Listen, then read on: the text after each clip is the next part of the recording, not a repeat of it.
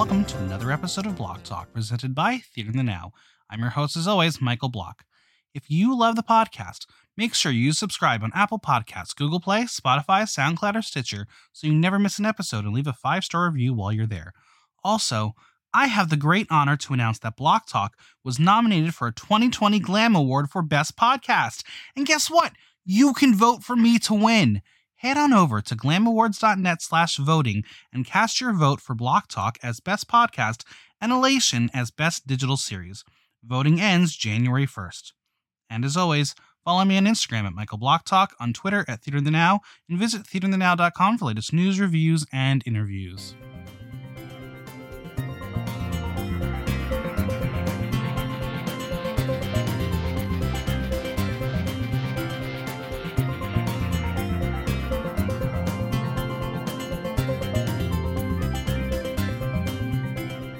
Where my people at? Where my people at? It's time for another Block Talk showdown. And this time we're tackling the Gospel of Rue. Can I get an amen?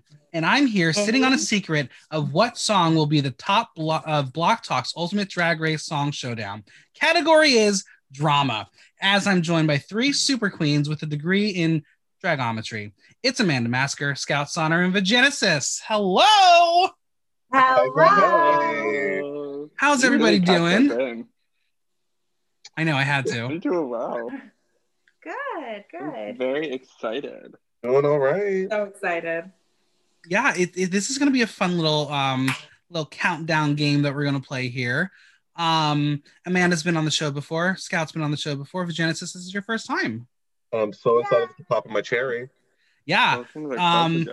This is fun because we are now technically split down the middle, 2 New Yorkers, 2 DCers. Oh, work. I almost put my Washington, D.C. hat on instead of this one. You made a mistake. Represent. But we're all for those listening, you can't see it, but you'll see it on the Instagram. We all have a RuPaul inspired background for our Zoom. It's so gorgeous. Also, I just realized that yours was RuPaul's Vagenesis. These damn dogs. Yeah. Listen, nothing says drag when you walk a dog down a runway. Remember when Robbie Turner forgot to give herself a challenge and wanted to put a dog? I'll never forget. See, there are so many. There are so many iconic moments from Drag Race. I'm very much considering doing more of these kinds of showdowns, so we can talk about these incredible things that have happened on the show. All 5,000 seasons of it from all different countries. All these hours of drag. 50 million years of them, yeah. Exactly. But today we will be ranking the 29 songs from all over the Drag Race franchise in which the contestants wrote lyrics to the song. This will not include music challenges featuring pre-written lyrics. We'll do showdowns for those later. This will not include Season 1's CoverGirl Final Challenge, as there was not a single final video or performance of all 3 finalists, as BB as the winner had her verse solely included in the final music video. There was a little bit of a debate, and I made the executive decision because lots of things, if you want to come at me, you can come at me. We also did not include the Vegas medley in this because it was so short and a weird whole conglomeration of shit. Like girls' bits are at the end, and there's like 2 lines each. Exactly. It's not the same as the rest of these challenges. Longest song with the fewest lyrics from the girls. Exactly. So those are the ground rules. That's what we're working off of. How the rankings will work. Unlike the other one where we debated and really got heated on the podcast. For those who haven't listened to the final 64 of the ultimately Disney Song Showdown, that was a 5-hour podcast of us going through it. For this, my panelists and I individually ranked the songs from 1 to 29. The average score determined final placement. In the event of a tie, as host of the podcast, the song I ranked higher would get the higher slot. I make the rules and I enforce them, but don't worry, it didn't make much of an effect. In the name of RuPaul, this is my show, my rules. Exactly. Are we ready to start with number 29? I'm so excited. Oh. All right. So basically, we're going to round robin it. We're going to panel it. So each person will get to talk first, and hopefully I'll get the order correct as we go along. But clocking in at number 29 from season 8, episode 4, it's Dragometry. Oh. For those who don't remember, the Queens had to sing live in an 80s new wave style girl group. Team Dragometry was comprised of Naysha Lopez, Chi Chi DeVayne, and Derek Barry. The Genesis, why don't you kick us off with Dragometry? Dragometry was not in the very last spot for me, but it was very, very close. Mm-hmm.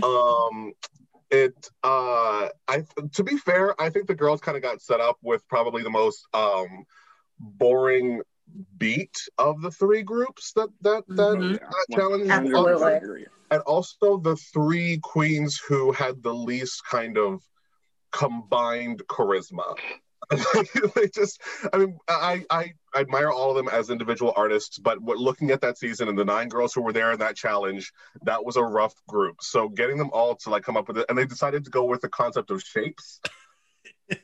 Well, I just wouldn't be my choice, and they didn't give themselves a lot to work with. They tried their hardest for very little payoff. Yeah. So. Derek did cover her forehead though. Rectangle girls of the world, and they're all wearing not rectangles. Yeah, that was great.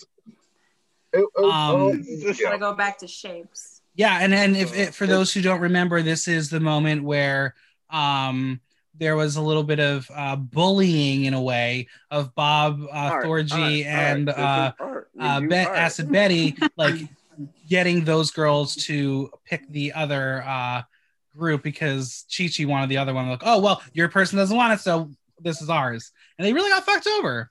And we also said see you later to Elimination Lopez once again. Yes. Yeah. Elimination. Listen, she got kicked out twice. Yeah. That was I remember that being the most dramatic thing when she came back.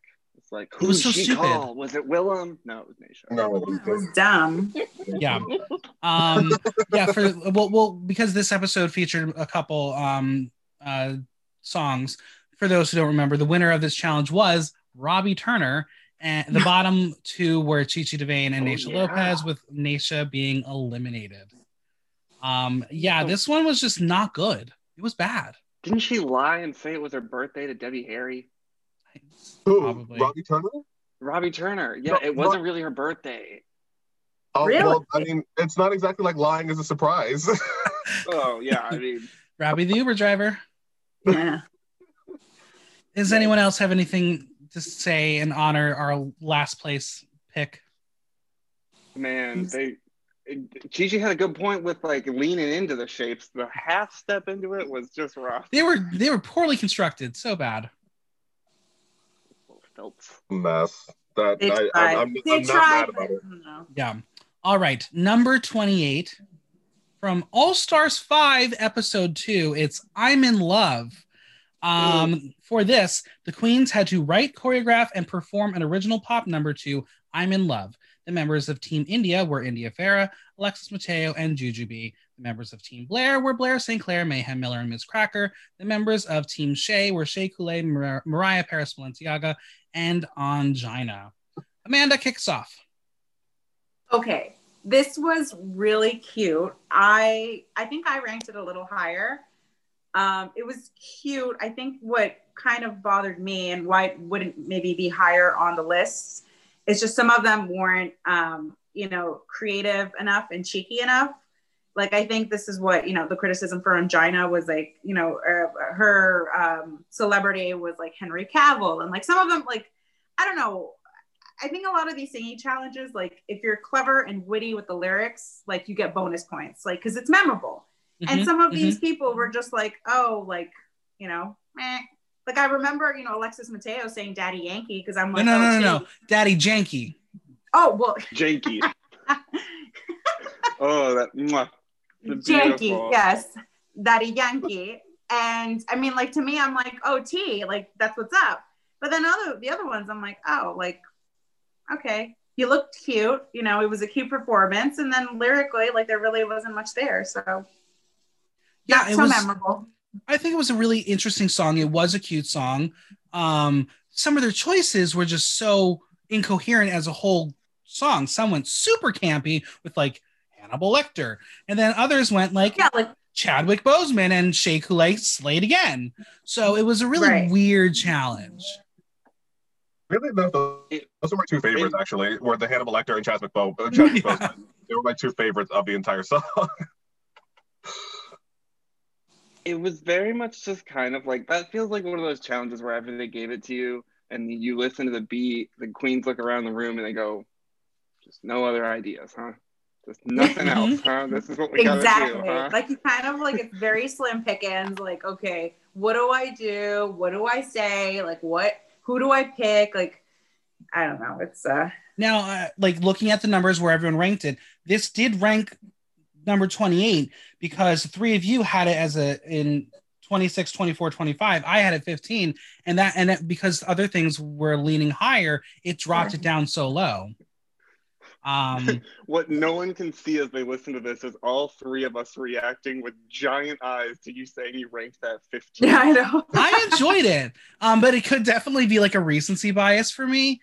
But I think it was cute. There were certainly some good moments. Who else did I love? I think Cracker picking Sylvester Stallone was stupid, but it was campy. And the same. And that's on brand. Yeah, she wrote good lyrics for it. Yeah, right. Like Sylvester Stallone's a stupid like choice, but she wrote funny lyrics with like exactly. And like this was probably one of the better moments for Mayhem Miller on the season, with her Mr. Rogers and calling her sister. Yeah, puppets. Exactly.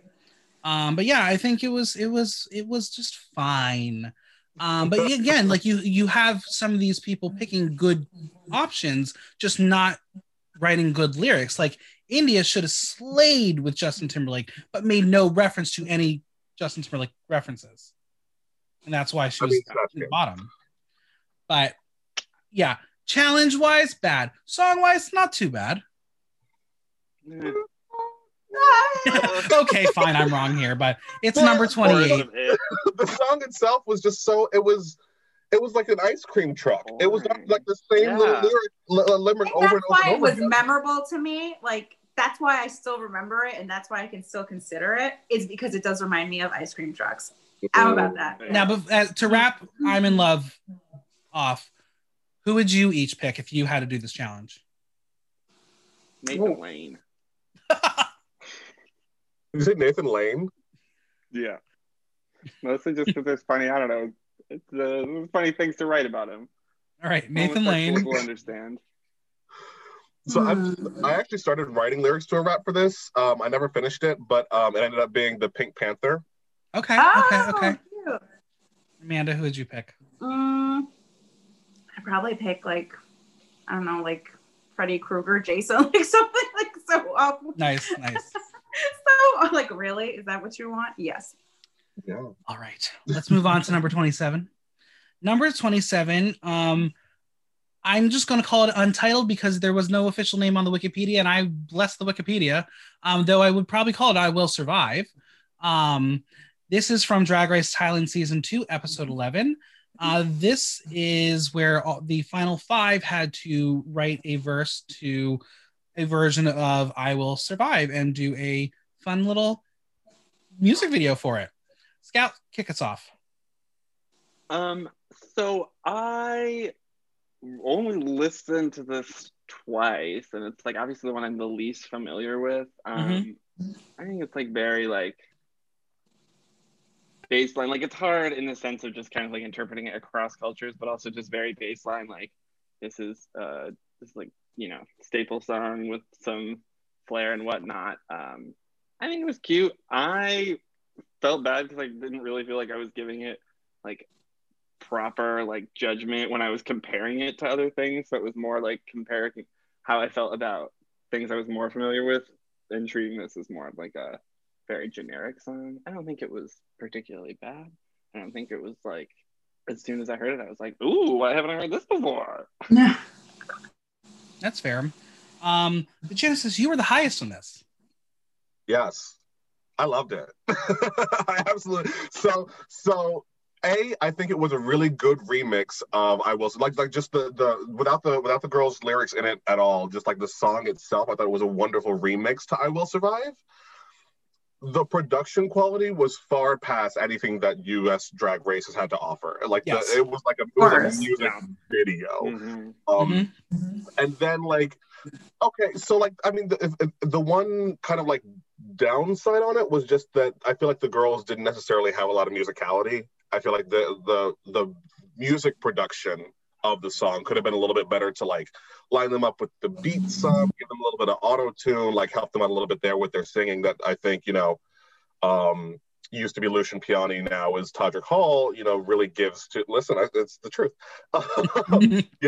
gives to the girls here in the U.S. and they didn't get the same kind of thing there. But I still really enjoyed all the flair and production that went into it. I love me a good, like all the girls performed the hell out of it, no matter how bad they sang it.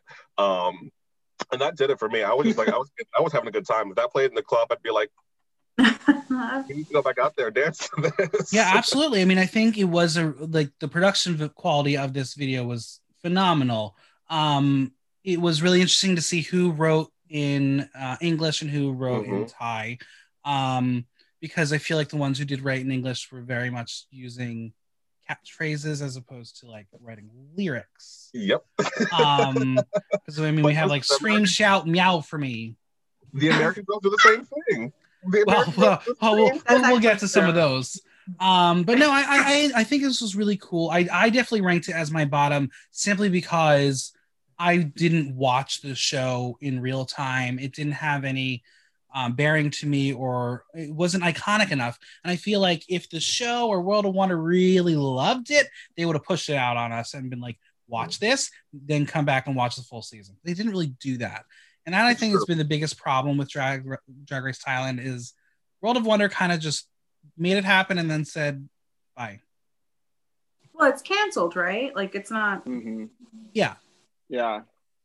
I feel like if they rolled it out when they rolled out Canada and UK and Holland, it's a different conversation. Maybe, yeah. I mean, I agree with you. That's also, it's also weird because I know that you can't even watch season 1 of it on Wow Presents Plus because the rights are so they have like such a weird arrangement with the rights with the production company in Thailand that I think World of Wonder was just kind of like, I think this is more than we wanted to really invest in this. So peace. Yeah. That's a shame. Yeah. Oh, it is. I truly hope that the Drag Race franchise expands beyond North America and Europe very quickly. España coming 2021. Yeah, that's Europe. I know. Well, I mean, hey, listen. Hell on Heels, it's a thing. Art Simone's doing her thing. I'm telling you, Art Simone's doing Drag Race Australia. I want it. Oh, I can't wait for Drag Race Australia. Oh, I'm telling. She has to host it. They have rolled that bitch out for every event. Wow Presents Plus show. She is hosting that show. She has to be hosting Drag Race Australia. Yeah. All right, let's move on to number 26. It is from All Stars 4, episode 2. It is Everybody Say Love. The queens had to audition for RuPaul's new Supergirl group, Hanny. As winners of the previous week, Trinity the Tuck and Monique Hart became team captains. Monique's team was Monet X Change, Naomi Smalls, Pheromone, and herself. I will start it off and I will say, justice for Hanny. Put her on a fucking All-Star season. But this was just meh R&B music. I did not like this. Yeah. It's very... I mean, the thing about this song was you have Naomi, Monique, and Monet kind of in their element. They're able to do it. And then Pheromone's there. No. You literally have 3 of the top 4 in Pheromone. Farrah she couldn't keep up. She couldn't even do the choreography. I don't even know what she said. Listen, the Genesis can attest to this. If I was on that stage, I would probably look exactly like Pheromone. So... Yeah, this was just... I feel bad for her. But I love you so much. I think the positives of this, we learned that... Yeah, we learned that Monet is a star and a very good rapper. We learned that Naomi is hung like a baseball bat. And that's about it. Yeah. It was a very important lesson. Yeah. One of my favorite things in these songs, and it seems to happen in All Stars more, but it's like queens sit down and they're like, how can I make a joke about the fact that I have a dick? Mm-hmm. It's Every like, how time. can I write it in? Every time. There's always someone. Just like, Yeah, it's. Go ahead. No, so lately as these songs have been coming out, I've been just like practicing like what I would write if this was a challenge that I was handed. Should I be on a show like this one day? And something similar. the two times I've done it, I've ended up putting in some kind of like my tuck joke, and it's just like a real low hanging, well, no pun intended, low hanging fruit kind of moment. Yeah, this song just, I feel like All Stars 4 for me just didn't resonate because I ranked this pretty low. But I can't recall the music off the top of my head.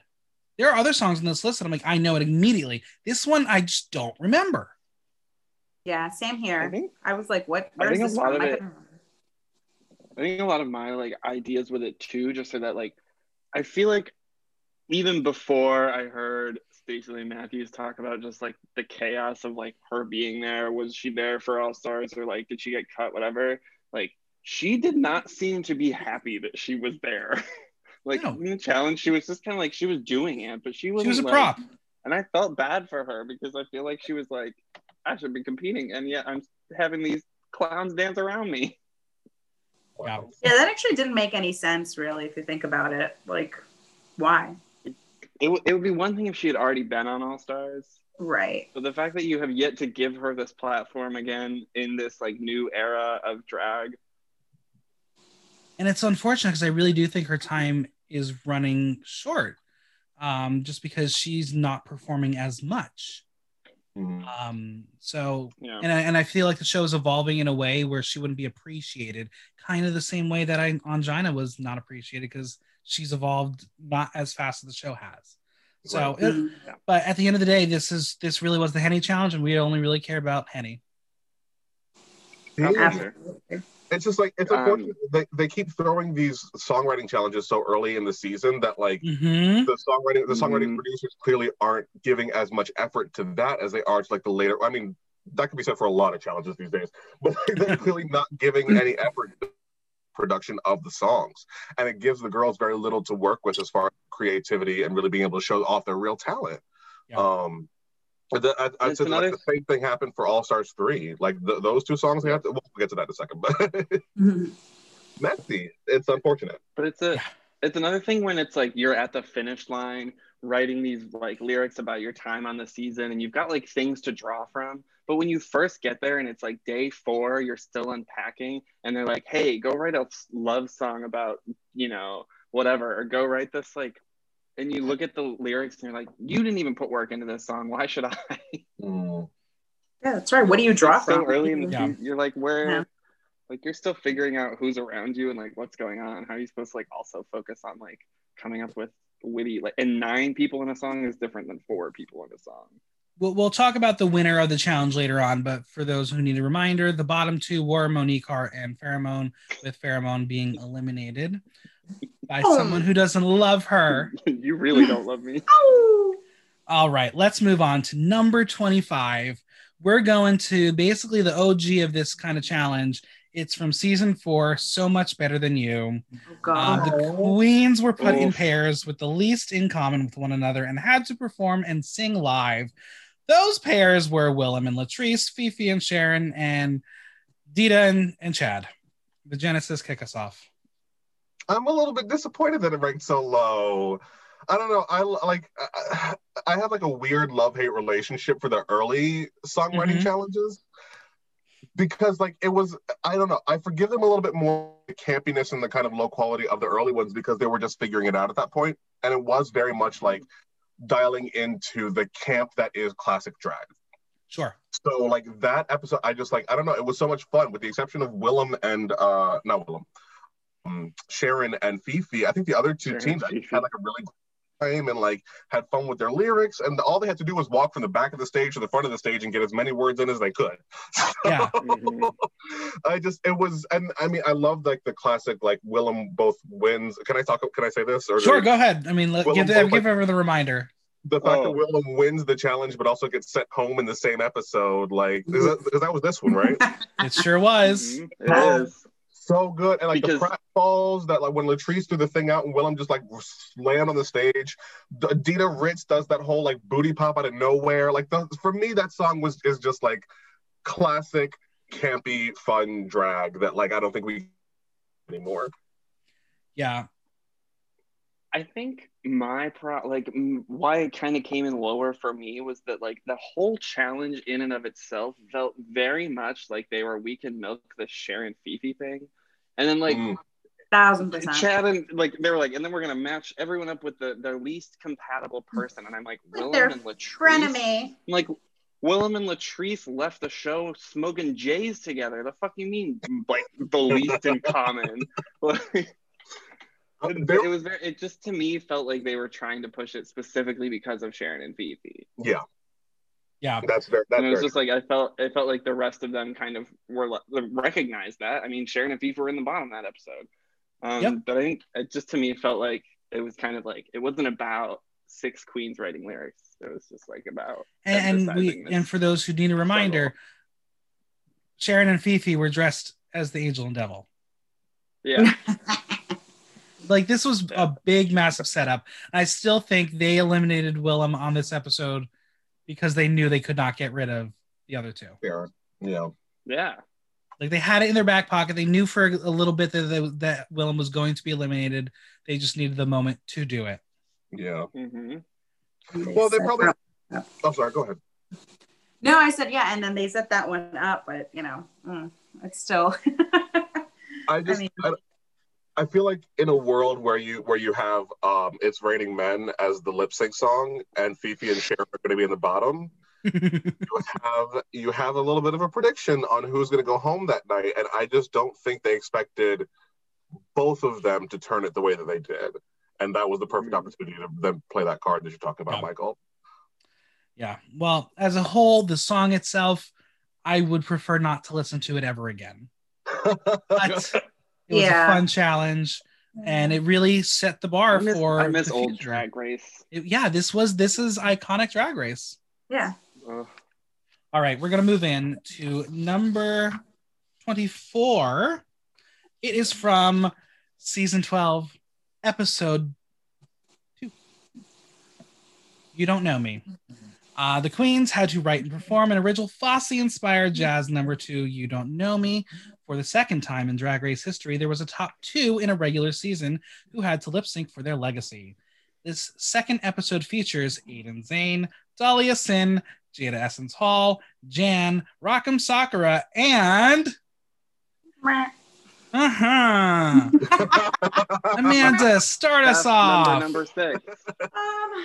I think we mentioned this before. I think I get a little thrown off with these challenges, these musical challenges starting right off the gate, because again, I know that the cast was split in half and it made things easier, but I feel like, again, sometimes like some of the other songs that I know ranked higher, if you think about their lyrics, it's like they draw based on experiences also from the season. And it's really funny to watch back as an audience member and be like, ha ha ha, like you did that. I remember that, cute. And you kind of poke fun at yourself. And it's like these things for me, it's like, okay, like, one artist is talking about how they want to do it all. And the other artist is, like, I guess if you don't know the queens, it's a good introduction to them. But I just like, it was a lot for me personally. Well, that's the thing. It's a good introduction if they write their lyrics well. If they do it. But like, again, what are you grasping at? What if you're like, you have to kind of see. And I think with time in the competition, you can write something better, like. Right. It's like if you ask me now to write a lyric, I'd be like, huh? But if you like, if we had a couple more weeks or whatever, like it's kind of like you can work and build towards something better. Right. And there will be a time later on in the discussion that we'll talk about someone who knows they use catchphrases. They don't know if they're going to make the show, but they put them in a song and they're going to be in the show and it's going to be their catchphrase for the rest of their life. Exactly.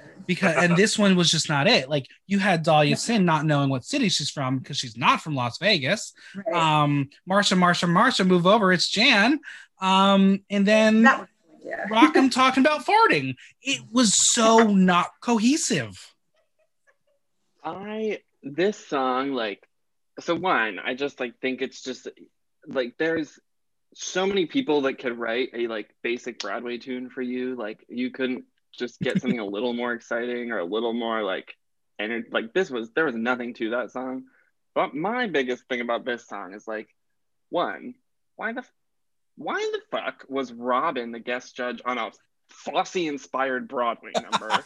And two, if I was in that second group and I walked into the full like all 12, like however many girls are there now, and the first group told me that they wrote raps for Nicki Minaj and I wrote a Broadway song for Robin, I would lose my damn mind.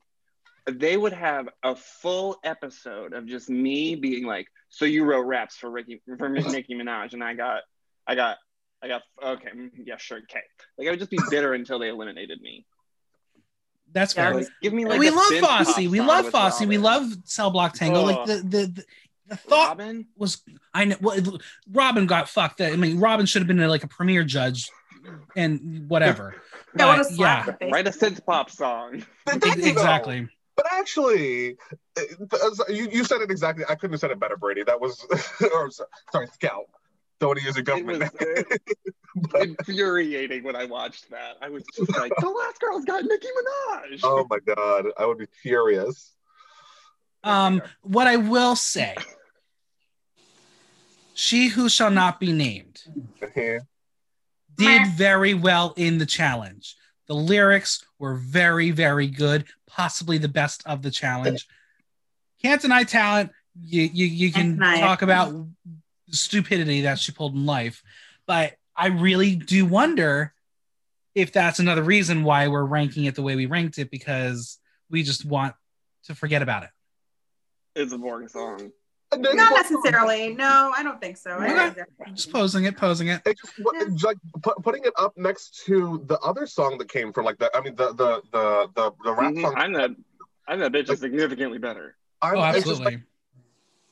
It's not fair. You know? No, it's not. No. If you're gonna do like, it would be different if it was like a Fosse number and then like, I don't know, you brought in Jason Brown to write something for the other group. Like that would be a whole different comparison. Right. But if you have something that's popular and fun and like you can actually like latch onto it versus something that like you might listen to if you're trying to like teach a class on how to do a soft shoe. Like it's just it's a whole different, it's two different worlds. It was very niche, yeah. And you had an entire episode of like Dahlia Sin questioning who the hell is Bob Fosse, and you're like, well, this is how a lot of the fan base is going to think as well. Yes, it's a teaching moment to understand who Bob Fosse is and this style of music, but not good for this challenge. Mm-hmm. No. They could have done like the John Waters season 7, where like the whole thing was about a different, like various styles of Fosse. Right. For those who need a reminder, the winner of the challenge was Jada Essence Hall. And the bottom two who didn't have to lip sync was Dahlia Sin and Rock'em Sakura. All right, we are going to move on to number 23, which is coming from said season 7, from episode 4. It is Tan With You. This was parodying Dance With You. The team was comprised of Katya, Miss Fame, Pearl, and Trixie Mattel. Oh boy, Scouty, start us off. No. Oh my Lord. This challenge, I will say it right now. There were 28 songs on this list of my rank, 29 songs on this ranked list of mine, and all 3 of the songs from this episode are the last 3. Oh my God. Oh wow, okay. All I remember, like, so season 7 was the first season that I watched from like premiere to finale, like live episode by episode. I remember just being uncomfortable in that episode because I was just like, it felt like none of the queens felt confident in anything they were doing. Like it was literally like so intimidating. It's like such an intimidating concept to be like, you have to take the host of this, like songs by the host of this show, and then like write funny parodies about them while making the exact same person who wrote the songs laugh without insulting them. but like towing the line of being campy. It was just like every single girl in the room just felt like the whole episode they were just kind of like towing a line of like, oh, can we do that? And then the one line that pushed it, like that drag you line, RuPaul damn near cried in the workroom. And I was just like, so these songs just to me, like, even when I listen to them, I'm like, I'm uncomfortable right now. I don't like this at all. It's just like they don't do anything. I think that they were like this weird like filler. They were like, yeah, just like make them write parodies. Willem and Detox did it. It was funny when they did it on YouTube. We can do it on the show, right? So it just felt very just kind of like forced and uncomfortable to me, which is why I don't like any of these songs. Yeah, this was bad. Amanda, go ahead.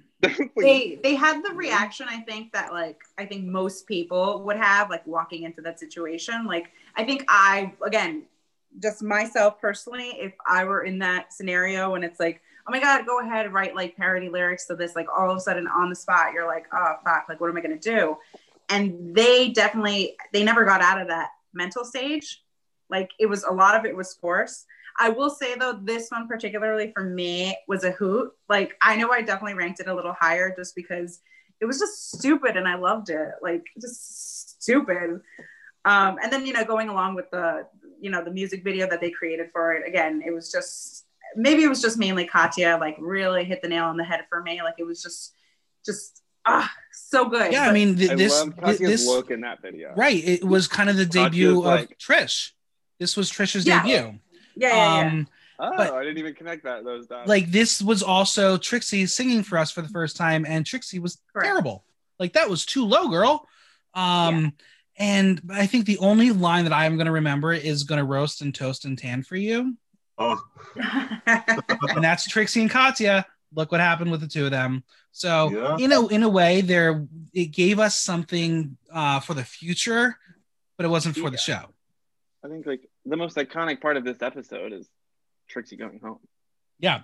So for those who need a reminder, this was Kennedy Davenport as the winner. The bottom two were Pearl and Trixie Mattel. Trixie going home, and I believe this is the Pearl Smash. Yes.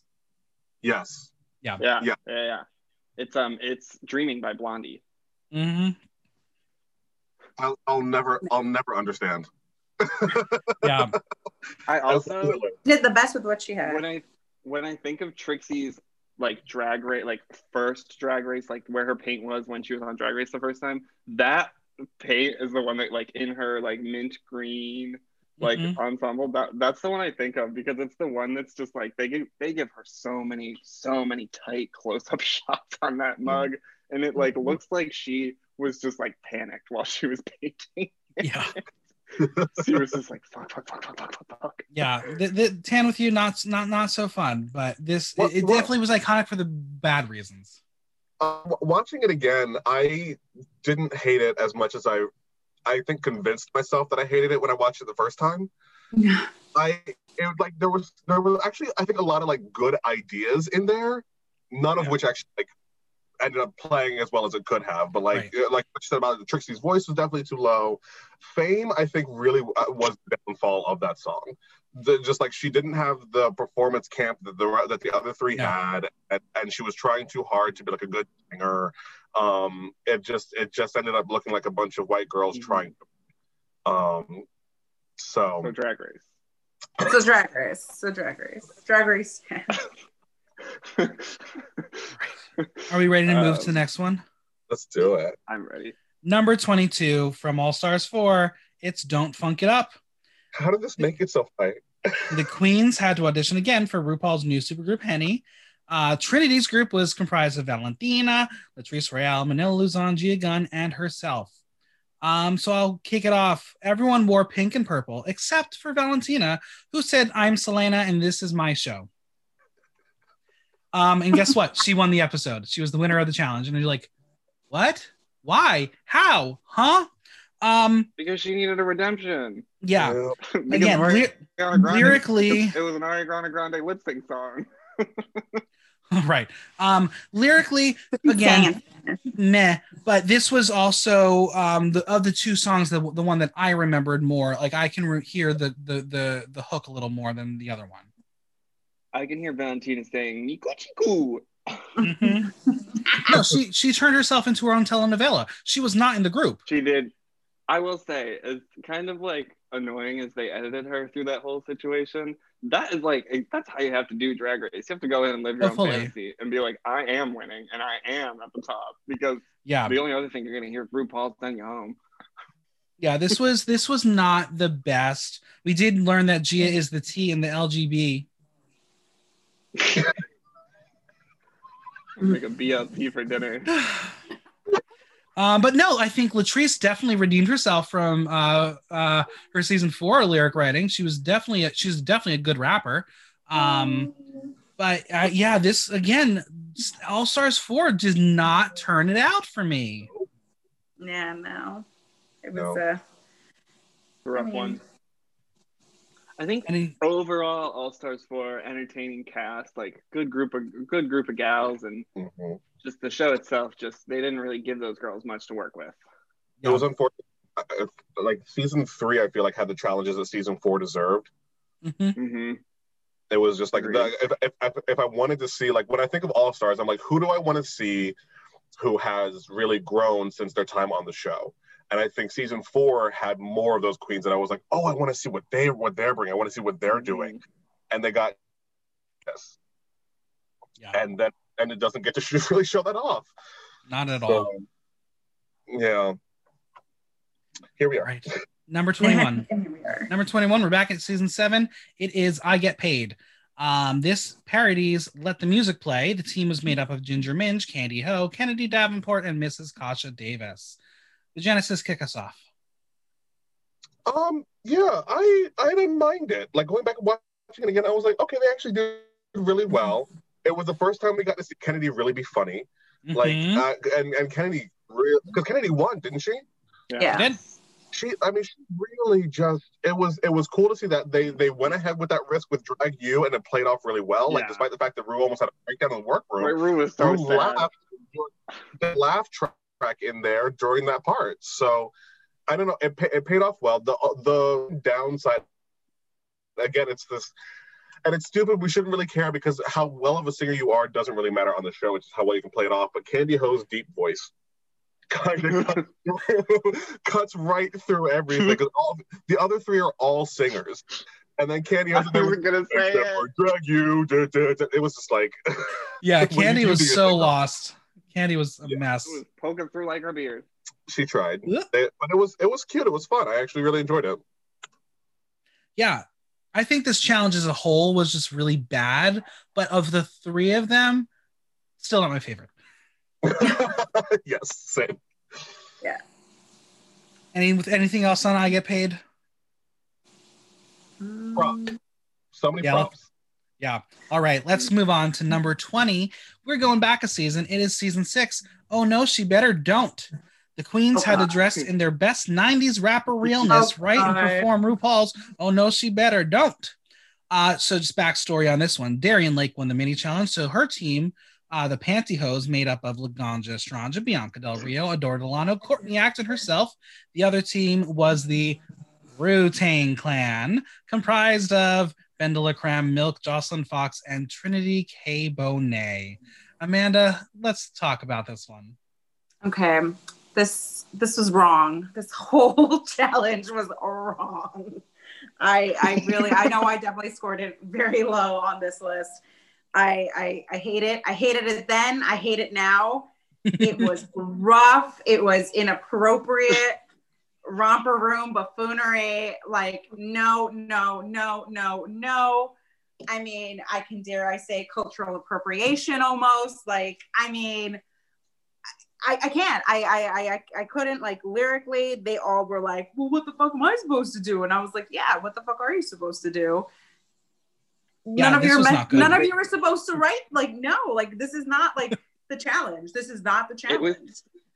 To me, it was like all like the producers or like whoever came up with this challenge were like, this is a fantastic idea, but fully forgot that they just like cast like pasty white girls. And like they just like forgot who was going to be writing lyrics for it. Then the visual. To this day, stemming from this challenge, this song, whenever I start like messing up my words or like mumbling words, I immediately go into Darian Lake's the girl stomping down the sturdy street. Every time I like, if I mumble or like all the time. Stirring the sturdy street, like I go to that every time I start like mumbling or like losing my mind. Darian Lake, God bless her. Yeah, well, it's really interesting. Her team is comprised. Like, I don't know what the fuck I'm doing. Her team is the top 4 and Laganja. Right. Yeah, this was just it was bad. Like, you had the campy queens doing their best to do camp for this, but they knew they were out of their element. But then you have Milk trying to be serious, and you're like, no. That was like not that was but the winner of this challenge was Adore Delano. The bottom 2 were Trinity K. Bonet and Milk, with Milk going home, rightly so. And it's like that right there. Amanda bringing up the cultural appropriation. You could tell the episode was written to be able to make Trinity look bad. Mm-hmm. There was this expectation that Trinity was going to do well because she was the one Black queen left in the show at this point. Right. And they put all this pressure on her to be able to do this thing, which like clearly was not really her element. And it's just the whole like the mess of this challenge. Who were the guest directors? Was it Salt and Pepper? I don't remember. The two who were like watching it. Even Trina. Trina, thank you. It's even Trina.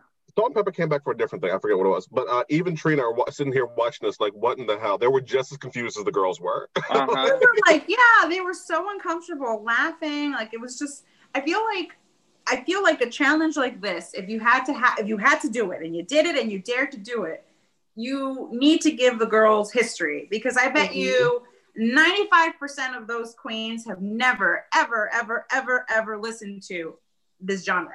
Yep. Ever. So how can you? How? If anything, I'll tell you. I mean, if you see RuPaul in this challenge, and not that I should, whatever. I'm gonna do it. The Ru was dressed and performing during this challenge. Oh yeah. Was just as I'll say not fully in the genre as the concept itself. Right. Yeah. It was just a joke. It was a big joke, and I wasn't laughing. Like, it was not cute. And this is the I would consider the golden age of Drag Race still. We're still on Logo, where the viewership is a little lower, so they can get away with things. You could not do this on VH1. Especially with the shows VH1 has. It would not work. Can you imagine being followed by like Bad Girls Club after that? Right. Or like fucking like Black Ink Crew. Like, are you kidding me? Yeah. So it's just it's sad because you have some legends in this challenge. Yeah. And I really do wonder if this was like the reason why Trinity has not come back for now. Because they really made her look bad. So this brings up an interesting question, though. How did we rank it so high? Because everything I had to say about it was... We had a 28, a 19, a 23, and a 10. Was I the 10? No. Gowdy. Was I the 10? Yeah, you're the 10. It is iconic. It is remembered. I had it towards the end. Like, I would have been my last one if I knew the Drag Race Thailand song more, to be honest with you. If anything, it wound up so high specifically because I probably kept laughing at the Darian Lake bit. It's the memory. I'm not gonna lie. There's probably a little more emotion that went into that decision than. Well, now that we know the backstory, for sure, so influential. Yeah, I just quote that one line from Darian Lake so often. Well, let's move on to number 19. We are back at season 7, wrapping this one up. It's Get Ready to Clock. We are going to parody Sissy That Walk. The team was Jaden Dior Fierce as Bianca, Max as Courtney, and Violet as Adore. Scout, start us off. That is not what Courtney sounds like. Oh, Max. That's like what all I picture is like Max's like robotic like like sounds like the seagulls from Finding Nemo. Oh my god. No, this song, okay, I love Sissy That Walk. Like, definitely top 3 RuPaul songs for me. I don't know that Get Ready to Clock is how I would have adjusted the words to like make a play on it. However, I do think that of the 3 songs, it's fun that they found an idea that was like very relatable to the audience. They were like, they were like, there's 3 of us. The like season 6 was literally entirely centered around Sissy That Walk. Mm-hmm. So it's like, it makes sense to be like, well, we'll we'll just pick these top 3 that are everybody loves, right? Like, nobody hates any of the 3 of them. Nobody has any big issues with the 3 of them. And so it was like a fun way to do this parody thing while also kind of being relatable for the viewers, kind of make RuPaul laugh. Again, I don't know that Get Ready to Clock is the like parody lyric I would have come up with, but because they can't use the word cock. That's why. Because that's the obvious parody there. Yeah. That still didn't make enough sense for me, though. Like, I don't know. They could have. They could have worked a little harder. But I think the fact that they did tap into season 6 as their go-to focal point was why I enjoyed this one the most. Yeah. Because as a trio, this trio should not have worked ever. Like, never. God, no. Yeah. But they were so good in the kids left over in gym class. Exactly. But they were able to tap into parody so well. And sure, they were impersonations of the other 3, but they were still recognizable enough. Like, I thought this was Jaden's best moment. Yeah, this was Jaden's best moment on the show. It was definitely Violet's best performance moment. Oh, absolutely. Well, that's saying a lot. But it is. But that's exactly it. It is saying a lot. True. I will say, to be honest, justice for Max. Yeah. Oh yeah, 1,000% justice, Max. Forever. All right, number 18. We are in season 8 again. It is Le Chicken Wing.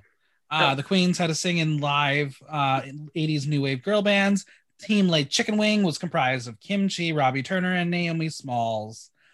I didn't like this one, but I'm going to kick us off and just say Robbie Turner looked good for once. And this was fun for Naomi and Kim Chi to be stupid and campy, because up until this point, they were stiff as boards the entire season. Yeah. So I think this was a shining moment for the 2 of them. But, oh my God, like Chicken Wing? Really? That's the best you're going to do? I mean, they admitted it was stupid. I mean, it was stupid. Yeah, I think that's why I like it. Because they, from the start, said, this is dumb. Yeah. Stupid. Like, exactly. It's like, so I think when I know them, that they went into it with, like, the full recognition of, like, this is dumb, whatever, like, then I can be like, okay, this is funny, haha. But if they had gone into it being like, oh, this is great, I would have been like, can someone check the air? Now, I do want to ask, we have the Kim Chi Naomi Smalls collaboration. When is Kim Chi going to do a collaboration with Robbie Turner? I mean, once Robbie Turner gets her Uber account back. Ask Robbie. Maybe she'll say. Yeah, I don't know. I was the lowest on this one by a lot. Like, I have this as number 26. So I was just not a fan of it. Okay. Either. Anyone? And is there any other positives to this one? Yeah, there we go. They went for. I mean, it's fine to me. It's just fine. Like that challenge in general, I was like, this is it's hard because it's very generational based, so it's hard to really be able to relate to it, either from the performer standpoint or from the audience standpoint. So it's like, it's fine. We're also getting to the point in this ranking where, like, we're getting to the songs that I just had the most neutral opinions. Yes. Same. Yes. Exactly. Like, the middle is where I have, like, the fewest things to say. I'm like, it was a song. It was on the show. Yeah, it was there. I was there. Yeah. I was like, I wasn't offended. I wasn't impressed. Well, let's talk about something fun. We are going to travel to the UK for Drag Race UK. It is Break Up Bye Bye as performed by Filth Harmony. The Queens had to record vocals and perform in a girl group member for the original song Break Up Bye Bye. Crystal won the mini challenge and picked her team of Cheryl Hole and the Vivian. The Genesis start. It should have been better. It should have been the three of They them. picked her team. Like, Crystal picked the people, and it should have been a better number, but it was just like it just watch the three of them just felt like they. Well, Cheryl's the exception, but Crystal and the Vivian both looked like they didn't want to be there. Cheryl was like living her entire girl group fantasy, and Cheryl wasn't like necessarily purposely outshining anybody. She was literally like she looked like she was just having fun together. Yeah, she was having a great time. She was present. That and was Crystal her was like dream. flopping all over the stage, and the Vivian's like, I'm above this. So the whole thing fell apart. Mm-hmm. I mean, and then on top of that, they had to look across, like Cheryl was like, this is my dream, right? Like girl group drag is Cheryl's, like her entire drag aesthetic is based off of girl group drag. And then not only did she have to sit there like being dysfunctional with the Vivian and Crystal, she had to sit there watching across the room, watching Blue, Baga, and Davina kicking off what would, we'll talk about it later, but she just had to sit there watching it happen without her. I mean, there was absolutely no cohesion in the group. The choreography was boring. I mean, what I will say, this was my favorite thing that I wish the US show would bring in is having the other groups watch the other their other team perform, because you saw the three of them say the Vivian's wearing pink hair. The Vivian shit a brick. And it was so good. It was so good. There's one lyric that I love from this entire group, and it's category Essex. They call me Cheryl Hole. It's the only one we should remember. That line. But I will say, when you predict your placement in the show, it's going to happen. She said she's the number 4, 3, 2, 1, and Cheryl Hole was number 4. She said it, and that's what happened. I know, crazy, right? That's kind of funny. Yeah, she made herself number 4. Yeah, this was like poor Crystal. She was out of her element. She knew she was going to do poorly, so she gave herself the 2 best options. They just didn't work well, and I almost wonder if the Vivian, knowing she's the Beyonce of the group, if she was the reason why they failed. The other 3, like on the other team, all had something to prove, as in like, you didn't pick us because you thought we weren't going to be good at this. So the 3 of us can like come around that idea. Whereas the Vivian was like, you picked me and Cheryl? Yeah. For a reminder, this is going to be the first triple win in franchise history. The bottom 2 were Vivian and Crystal, with Crystal, rightly so, going home. I've said that. And the Vivian's only lip sync. Exactly. Episode 5 of Drag Race UK, in my opinion, is top 3 episodes in franchise history, because we had the reading challenge, we had this challenge, and then the runway was a night at the races, or day of the races. Yeah, that was so good. So I love this episode so much. Agreed. This was like the redeeming episode for the season. Mm-hmm. Like I was actually hosting watch parties. Other than that, wait, what'd you say? No, better than the finale. Oh yeah, absolutely. I'm saying like this episode. Yeah. Like, yeah, I'm agreeing. Yeah. No, yeah. I was watch parties of this as it was going on, and I was just like, none of us could get on board with how it was going until we hit this episode, and everybody just like clocked right into it. It was so good from top to bottom. So good. And Jade was an excellent guest judge. So good. So good. Uh-huh. All right, let's talk about number 16. Number 16, back at season 8, it's Street Meets. Queens doing their new wave. It's Team New York, Bob the Drag Queen, Thorgy Thor, and Acid Betty. Amanda, Team New York, talk about them. Okay, so art. Exactly. I think we kind of said like this whole episode was sort of a miss, regardless. Mm-hmm. Like, again, it's very genre specific. If you're not into that music or you're not aware of it, you can't be 100% involved. And actually, I think maybe they were the only team I think that kind of did get it. Like, to me, I mean, I don't know. I love, B-52s. I love Rock Lobster, and they hit that perfectly. Lyrically, again, I think they knew that it was going to be stupid, and they leaned into it. And it was fine. It was fine. It was okay.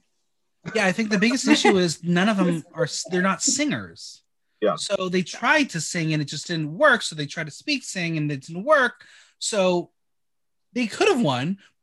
They should have won, but they didn't win because it just not as good. Yeah.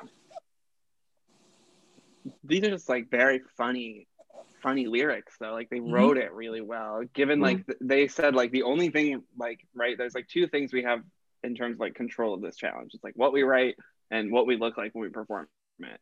And so it's like yeah, you might as well just like seize on the opportunity to be as funny as you can. Like I to this day can like picture myself watching the episode and the moment where they're like big black and then Bob just goes beans. Like, it's such a funny moment.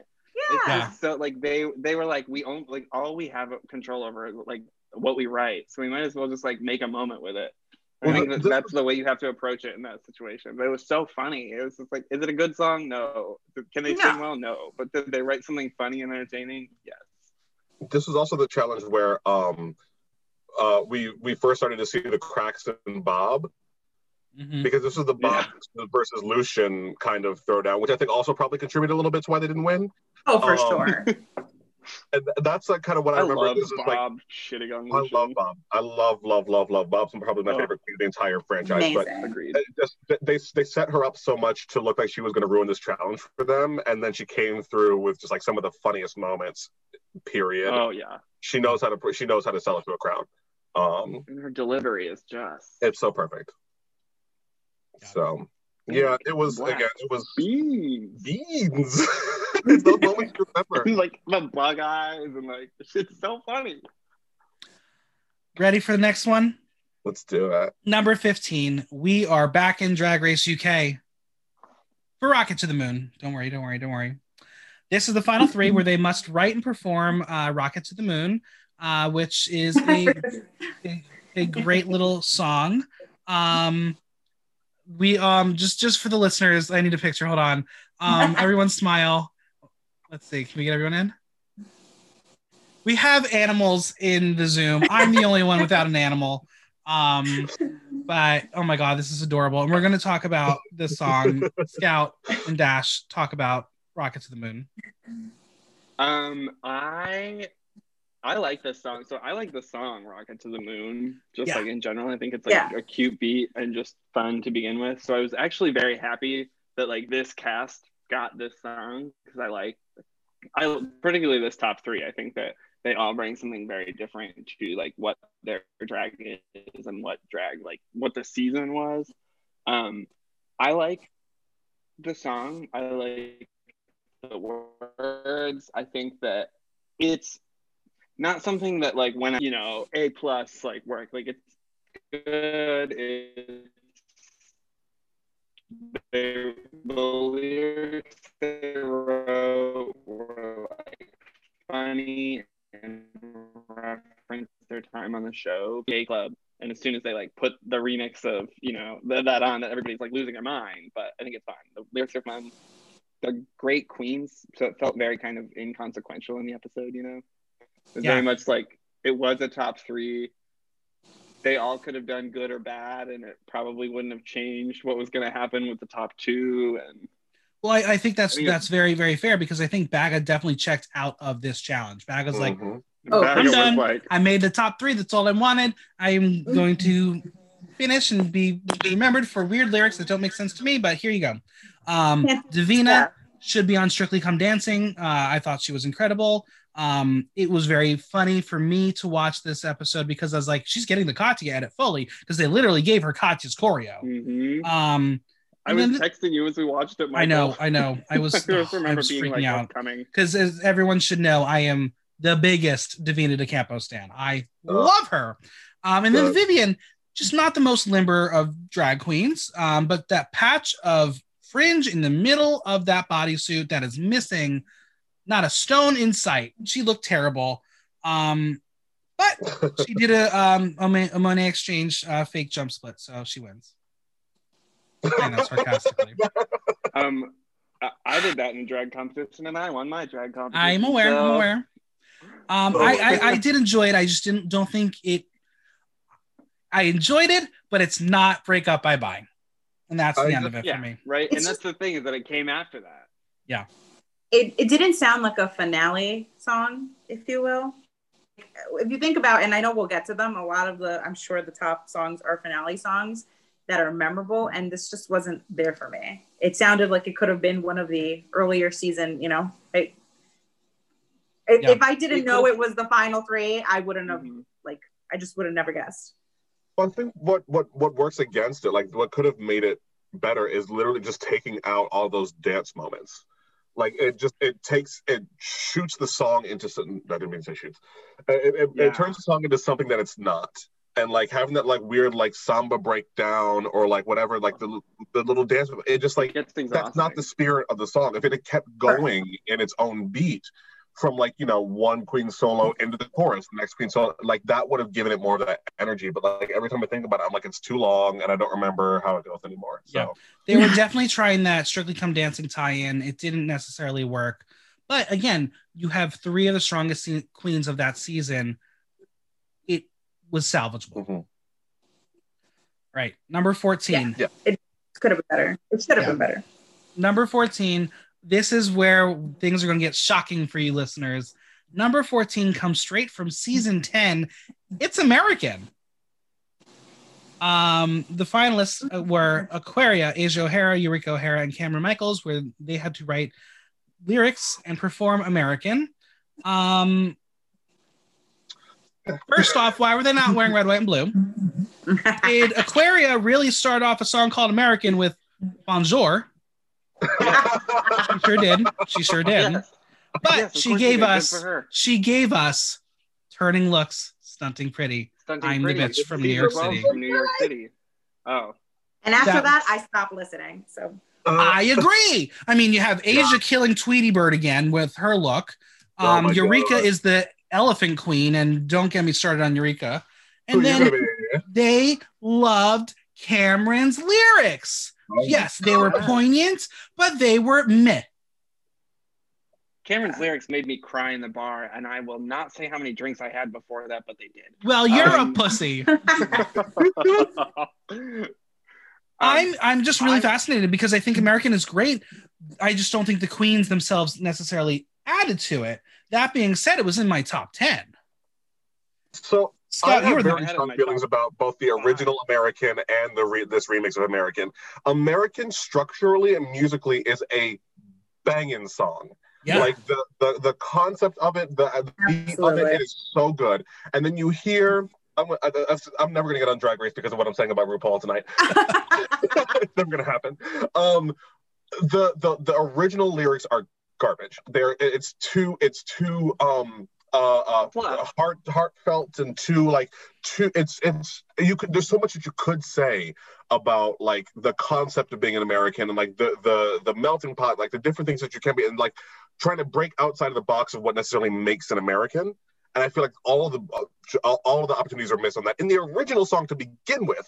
Then you get into this remix where I'm telling you, I'm so glad they put Aquaria first, because after Aquaria is done, there's no reason for the song. They did not know what to write. Nobody said anything that was worth any kind of value. The only reason they liked Cameron is because they were trying to build up some kind of emotional story for her, because they were giving her the storyline.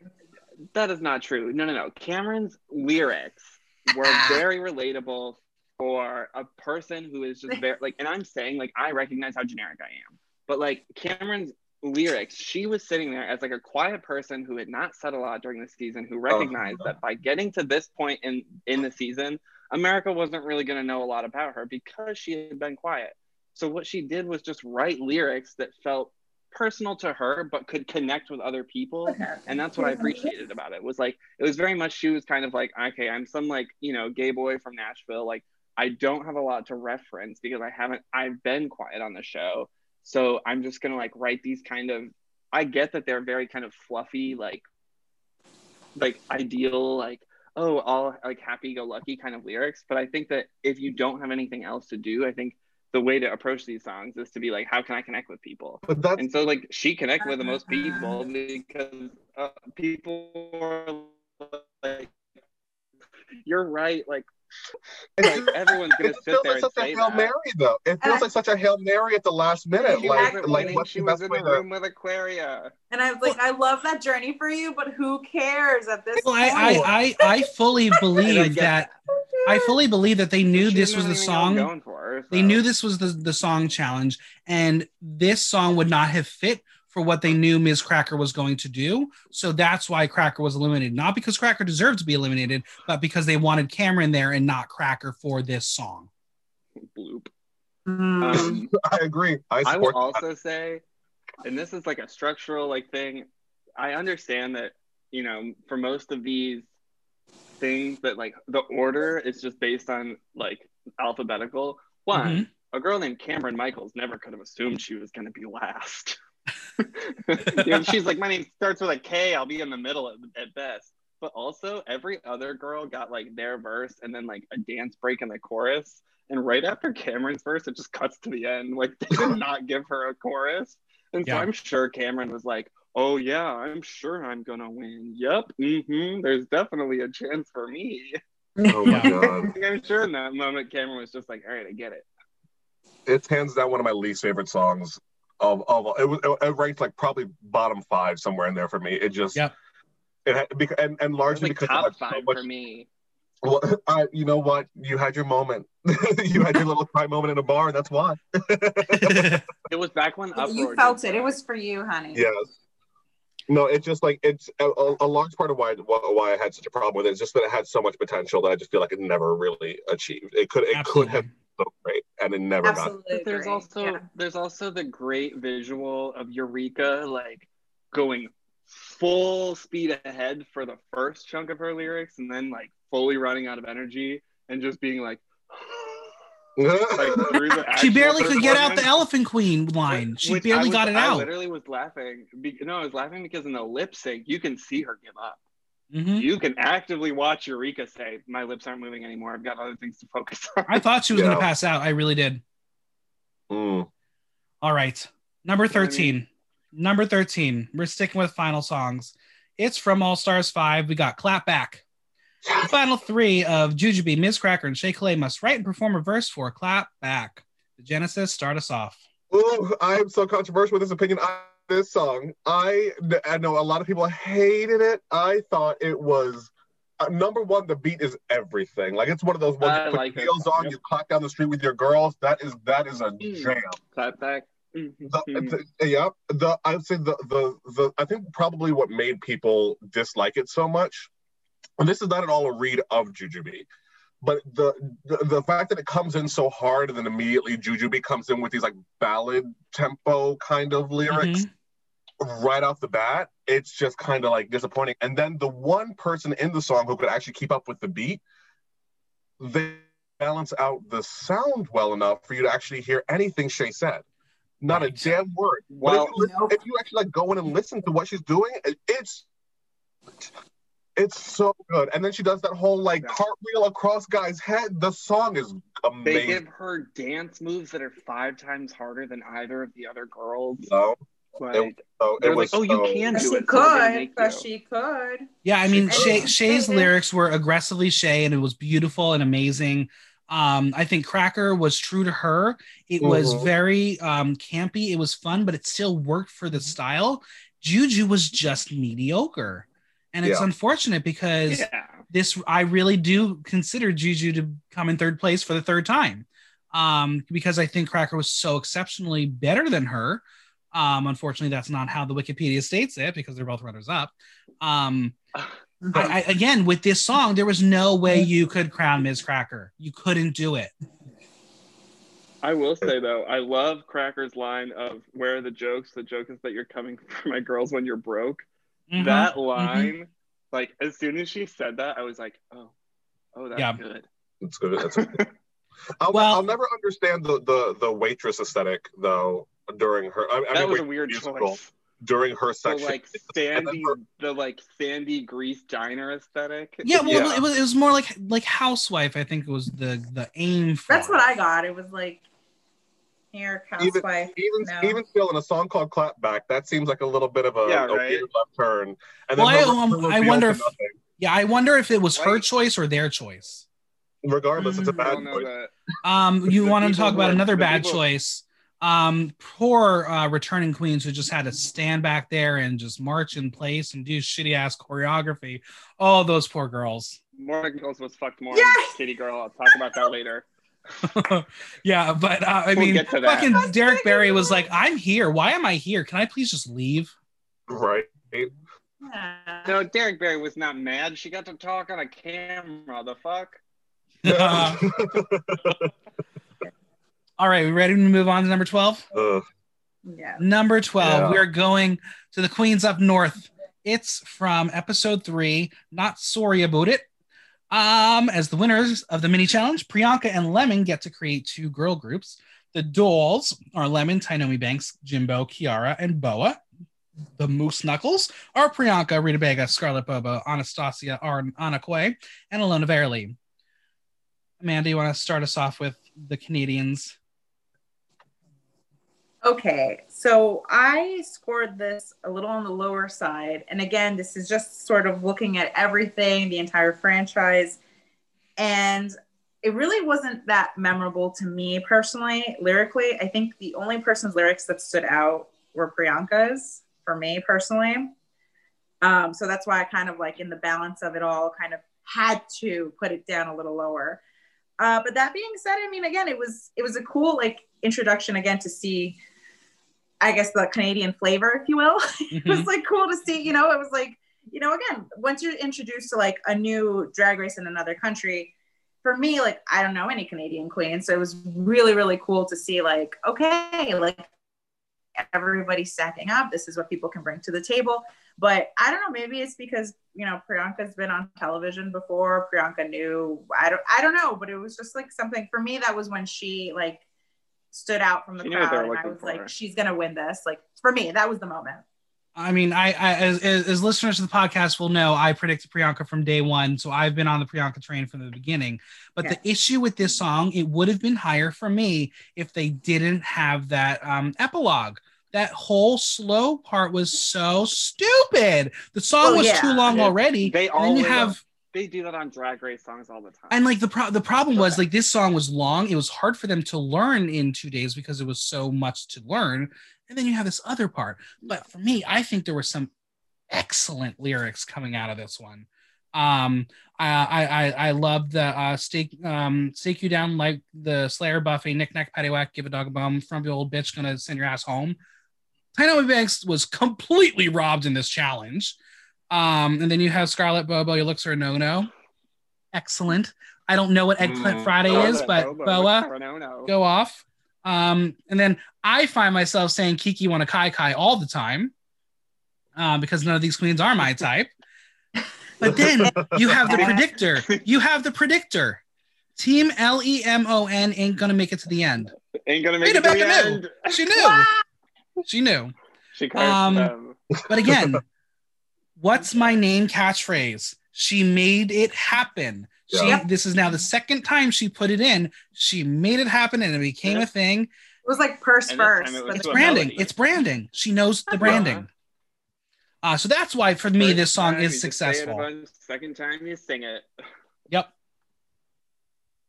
I couldn't watch it a second time. I couldn't. It's a cute beat. The lyrics are cute. Never on a single season of American Drag Race have they allowed such a bad cut of the choreography to make it to the actual aired episode. It is dirty. Awful. Yeah, Anastasia was bad. And most of the girls they zeroed in on ended up being safe. Like Jimbo's my number one for that show, for that season. Point blank period. Priyanka's my number 2. I'm actually 1. But Jimbo did not know what the hell she was doing, and she ended up being safe. It was. It's fine. It hits that. I think that's on brand for Jimbo if you think about it. It will be on brand for Jimbo to screw up and like own it the same way that Kim Chi did for Perfect. But Jimbo was kind of like, I don't know what I'm doing, and I don't care that I look like I don't know what I'm doing, and it was unfortunate. Yeah, work. It was unfortunate. Never mind. Yeah, Look at I don't know. that, look at that. I enjoy this one. So I think it was better than the like You Wear It Well, the finale song. Like I think it was more fun, it was more enjoyable. Like You Wear It Well to me it was just like very like whatever. Like you wrote lyrics to it. But this like I don't know. I think it was fun to like get to know them, and also just like I think it was fun that they were like right out of the gates they were like, how can we make this Canadian? I was like, Yeah. sorry about it. Exactly. It was very Canadian. Right? It was like It was very Canadian. All right, number 11. We are with. Oh, go for it. Michael, I just want to say before we get going, my friend just sent me a text, and while we've been recording this podcast, the Drag Race season 13 trailer got leaked. Oh, I know. Yeah. I have it. I have it. Oh, I saw it. It's according to this, it's premiering New Year's Day. Oh, I New know. Year's Day. It is. It's true. Word. It's true. New season New Year's Day, 8/7 Central. Yep. Ooh. And that trailer features 2 New York queens. Hey. Ooh. All right. Number 13. We're at All Stars 3. It is Sitting on a Secret. The remaining queens had to audition for RuPaul's new girl group, Kitty Girls, as they competed against the eliminated queens. If the top 5 won, the winner would receive the opportunity to bring back an eliminated queen and eliminate one of her fellow contestants. If the eliminated queens won, the top 2 queens would have a lip sync for their legacies. The winner of that lip sync would return and eliminate one of the queens still competing. The eliminating queens comprised of Aja, Chi Chi DeVayne, Milk, Morgan McMichaels, and Thorgy Thor. Scout, kick us off.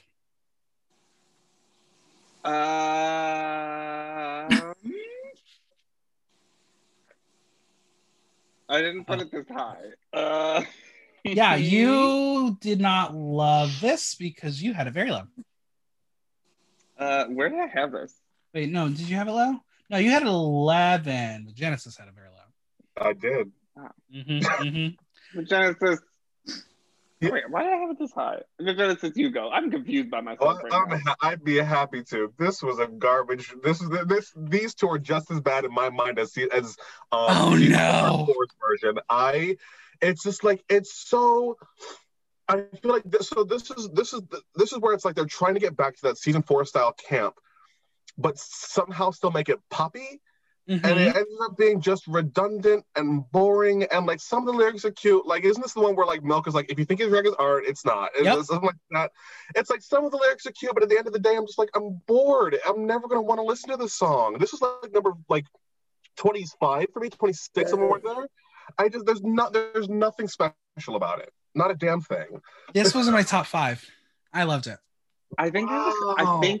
the Genesis, I agree with you, and I think why it was so high for me is just because I can think of like funny lines from each girl in it. So it's kind of like one of those things where like overall I'm like no one really bombed, so I think like that's why in like my comparison against other things it got so high. But I agree. Because they're Like, all stars. They're all when I good think of competitors. the song itself, Right. it's just kind of like blah. It's a blast song, but I mean, I remember the lyrics to it. I do remember the hook. For those who need a reminder, Chi Chi was Cajun Kitty. Morgan was Bimbo Kitty. Aja was Lil Banji. And you had Thorgy as Cardio Kitty. And Milk was Milky Kitty. So they all took on a kitty persona. Meow. I will say, I think if Milk wasn't a cunt all season, she had a chance of coming back because she did excel in this challenge. But she was a cunt, and I don't think anyone wanted to see her succeed any further. I thought Aja was going to come back. I thought Aja was Yeah. good because her rapping was very, very strong. Right. It was And she very was also strong good. during the season. Right. Right, exactly. But As a reminder, Ben de la Creme was the winner of this challenge, and we'll talk about the other song in a bit. But she decided to bring back Morgan McMichaels and eliminate herself. oh, Christ.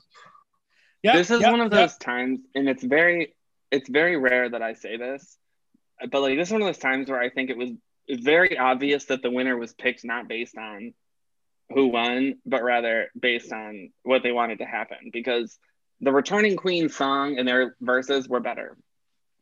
In my opinion, I think they were like funnier, but the song was just kind of meh. I thought we'll get to the other song in a bit, but I thought think the this lyrics is were where this really was where I think Mandela Creme, like, I know this has nothing to do with the lyrics, but this is really ultimately where she was really clinging on to the Miss Congeniality title, and it just sort of like the entire thing was like, oh God. And I mean, in terms of the song lyrically, again, I just, you know, she wanted to redeem herself for the thing she said to Morgan, and you know how she eliminated Morgan first. But again, I thought Aja killed it, and you know, it was a very much missed opportunity if you just looked at lyrics, performance, you know, the person who actually got the challenge. And I mean, we do have to say, if Dela herself, the outcome of the season could have been drastically different. Oh yeah, for sure. She was going to eliminate Kennedy, right? I don't remember if she used Kennedy's lipstick to write her name on in case producers like stepped in to say like, you absolutely cannot do this. Yeah. Which is wild because all right, we are in our top 10. All right, we are starting with number 10 from season 5. Can I get an amen? Fired by USA for Africa's We Are the World, the Queens had to sing RuPaul's Can I Get an Amen. The winner of the challenge was Ivy Winters. The losers were Coco Montrese and Jay Jolie, with Jay Jolie eventually going home. But as the winner of the mini challenge, Detox picked the teams. For the first verse, she paired Coco Montrese and Alyssa Edwards. Verse 2 was sung by Ivy Winters, Jinx Monsoon, and Jay Jolie, with the bridge given to Ralaska Talks themselves, Roxy Andrews, Alaska, and Detox. The drama of this challenge is everything. Not only does Coco have to start, she has to be paired with Alyssa. Jade is completely lost. Ivy Winters is the star we didn't deserve and we will never have back because Ivy Winters makes penises in Minnesota. Jinx decided to do that contour. So that was the thing that happened. That's right. But this is really when Roxy despises Jinx Monsoon so much because that's all she can think about. And when you have that supercut where with Jinx holding out that note and Roxy is livid, it's priceless. Yeah. It was such good television. We will remember this not only for Where My People At, sequence gown. That's right. Sequence gown. I remember it for I lost all hope today. My car broke down. That's how the song starts. This is on track with like me quoting like Darian and No, She Bet It Don't. Yes. Like something bad happens and I'm like, I lost all hope today. This was a train wreck, but it's an iconic train wreck, which is why it's so beloved. This song is so iconic that you started this entire podcast quoting it. Exactly. Yes. Exactly. That's really, if you think about it, for me personally, this song is really the first like iconic Drag Race franchise song, in my opinion. I think this really was like, oh shit, they can make songs that I can hit repeat and listen and listen and listen and listen and like, you know, reference. And it was just, wow, that was good. This was the first time that they had the idea to be like, RuPaul already has a catalog of songs. We could just have the girls write lyrics to a song that exists. So smart. And it's comprised of 5 All-Stars, a Miss Congeniality winner, and Jay Jolie. No. And Jay Jolie. Bless Jay Jolie. Not Taylor Swift. Honest, I actually kind of like as a song. It wasn't a music video. Oh, yeah. Like as just like a piece of music composition, I can't stand it. But it's terrible. For the iconic, I mean, who's the one who pointed out like, if you can't get a gig, you can't afford to buy a lace front wig. Like that was Alyssa's lyrics, and I think it was like, Alyssa, yeah. And then Detox was like, "What are they talking about? If you can't get a gig, you don't have money for a lace front." I'm like, that's a very freaking good point. It's the whole thing, top to bottom, so good, so iconic. My like final point on this is that like, if this was supposed to be their like USA for Africa moment, all I'm asking is that sometime down the line, they do it again. And they just say like, hey, guess what? This week's challenge is to write your own lyrics to Can I Get an Amen?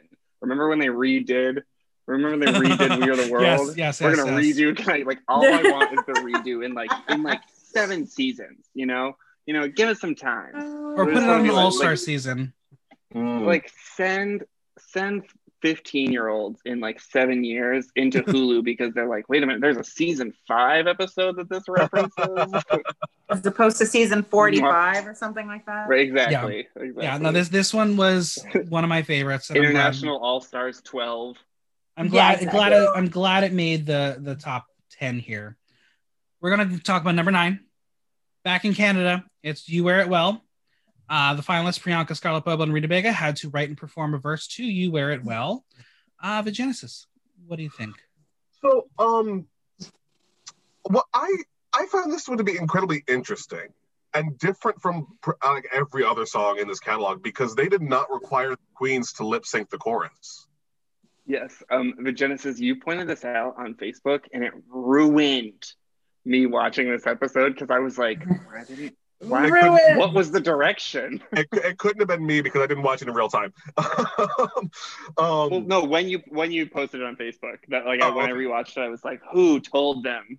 Yeah, no, they were just but I don't know. It made me love it even more though because I was like, they're just focused on the dance and performance of it. And while Rita was never one of my strong queens in Canada's, I was just watching her be so fierce in this performance.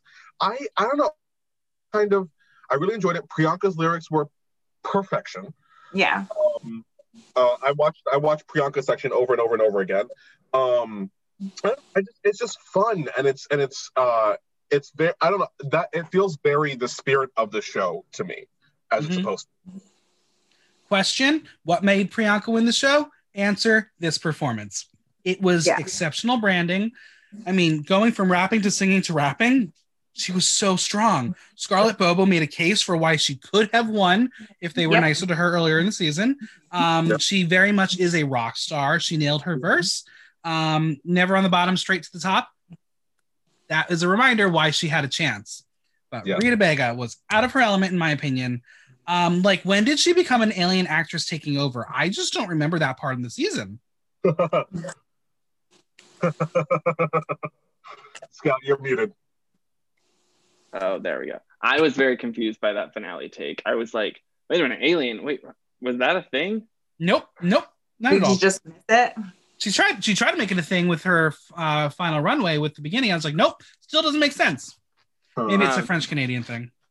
I just have to say that I'm sure that Scarlett and Rita were on to what was going to happen in the end when in Priyanka's choreography, the two of them had to be used as props.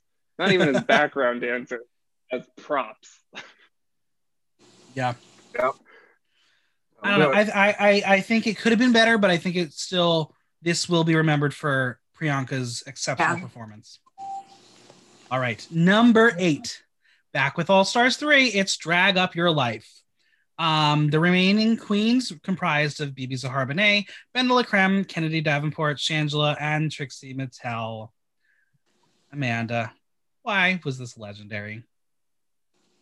Bibi. Rantikitiki-ta-ta. Yeah, I'm pussy bitch. Pussy Ooh la la la la la la, c'est bon, C'est c'est bon. Honestly, Now listen. I could listen to that on a loop forever. Well, you can in Jungle Kitty. I was going to say, she had RuPaul in the bag. Yeah, that was so good. I mean, listen, in terms of the actual performance is really cute. I adored, what they love, the whole, they all did their thing, but wow. And the funny part was it was so full circle too. They were like, what the fuck is Bibi gonna do? What are these lyrics? This is so weird. And she was like, I'm not into it. And then she's like, bah, pow. I mean, that's it. That's the reason. That's it. As an award-winning lyricist myself, I took offense to those lyrics because those were not words. Yeah. But I think it was I love this song so much because I hated it so much when it came out because of Bibi. But you had Trixie as IQ Kitty, and the look is iconic alone. Kennedy as Diva Kitty, all she said was say yes to drag, yes to drag. Dela was Goth Kitty, who I think, again, very smart performance, and which is why she won. You have Shangela as Sparkle Kitty, which was a complete waste of time. Yep. And then BB doing Jungle Kitty. It was so iconic. And that's why I rank it so high, because this is a song that is so iconic in Drag Race history. See, to me, this is why I think like the other team won, was because when I think of this song, all I think of is BB. Like, all I think of is just her coming out of nowhere and just being like, bam, and everyone was like, what the fuck is she saying? Mm-hmm. And then like, and yet everyone was just like, this is incredible. This is so good. Also, Genesis, God you were bless the her. lowest in this. Yeah, I hate these challenges. these two That's teams very split funny. up to do two different lyrical whatever, two different So songs. early. I hate all four of the ones that have happened. I I hated guess them. this was Now, again, did like- we had, this was a girl group challenge. You have Baby Spice as one of the guest judges, and the other guest judge is my future husband, Adam Lambert. So it was a fun panel too. Oh, it was. Yeah, in that fucking tracksuit. Forgot that was. Yep. Mhm. Mhm. I know what you're talking about. But yeah, again, this is a very iconic episode. Probably one of the most remembered of this season. Absolutely. Right. But no, it's BB is the one of the four between season 3 and season 4. These two of these 4 songs that were released, this one ranks the highest because of BB for me. Yeah, absolutely.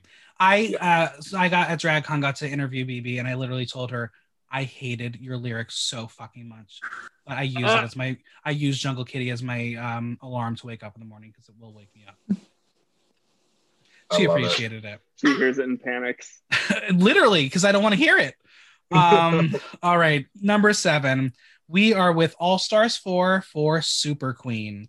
The finalists, Monet Exchange, Monique Hart, Naomi Smalls, and Trinity Tuck had to write and perform lyrics to the country acoustic version of Super Queen.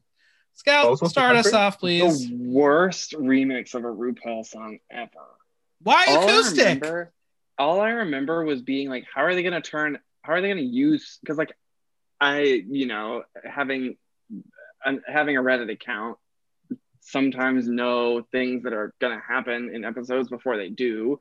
And I was like, how are they going to turn Super Queen into like because like Super Queen's like pretty fast. And I was like, that's a pretty rapid beat to write lyrics to. And then I heard their remix of this and I was like, why am I yawning? Like, I should not be yawning on the finale. But my second point on this is Trinity the Tuck makes a very big point that her lyrics in the first time she did this were ridiculed. So she decided to write 5, 7 back to 6 as like part of a rhyming scheme. And I was just like, yeah, these lyrics aren't better, girl. Yeah. You made a point about how you were supposed to, like, everyone was going to like skewer you if you wrote bad lyrics, and you did not write better lyrics. Nope. So, Nope. This song, I think it was fun to have the 3 All-Stars winners as like a fake, band, like rock band, like, Guitar Hero style, like camp. But this remix of Super Queen is just so like funeral style. It's just like a dirge. Yeah, I was not too high on this. Because again, it was this weird stripped down version. The lyrics from all 4 of them were not brilliant. I really do think if Trinity did not have the track record she had, she could have easily been one of the eliminated queens for this. Naomi was just not here again, but she looked She also got the bridge, stunning. And that bridge is not helpful to anything. No. But Monique really stepped it up, and she is a good performer, but she had no chance of winning the show. As a reminder, this was our double winning with Monet Exchange and Trinity the Tuck, and Monique Hart and Naomi Smalls were, in fact, eliminated. The worst edit in finale history. As it was not real. Drag Race. I'm not talking Drag Race. I'm talking reality television. They had to do it within that week. Yep. Yeah. Anything else on Super Queen? I actually rated this high. I am one of the like 7 people in the entire world who loves this song.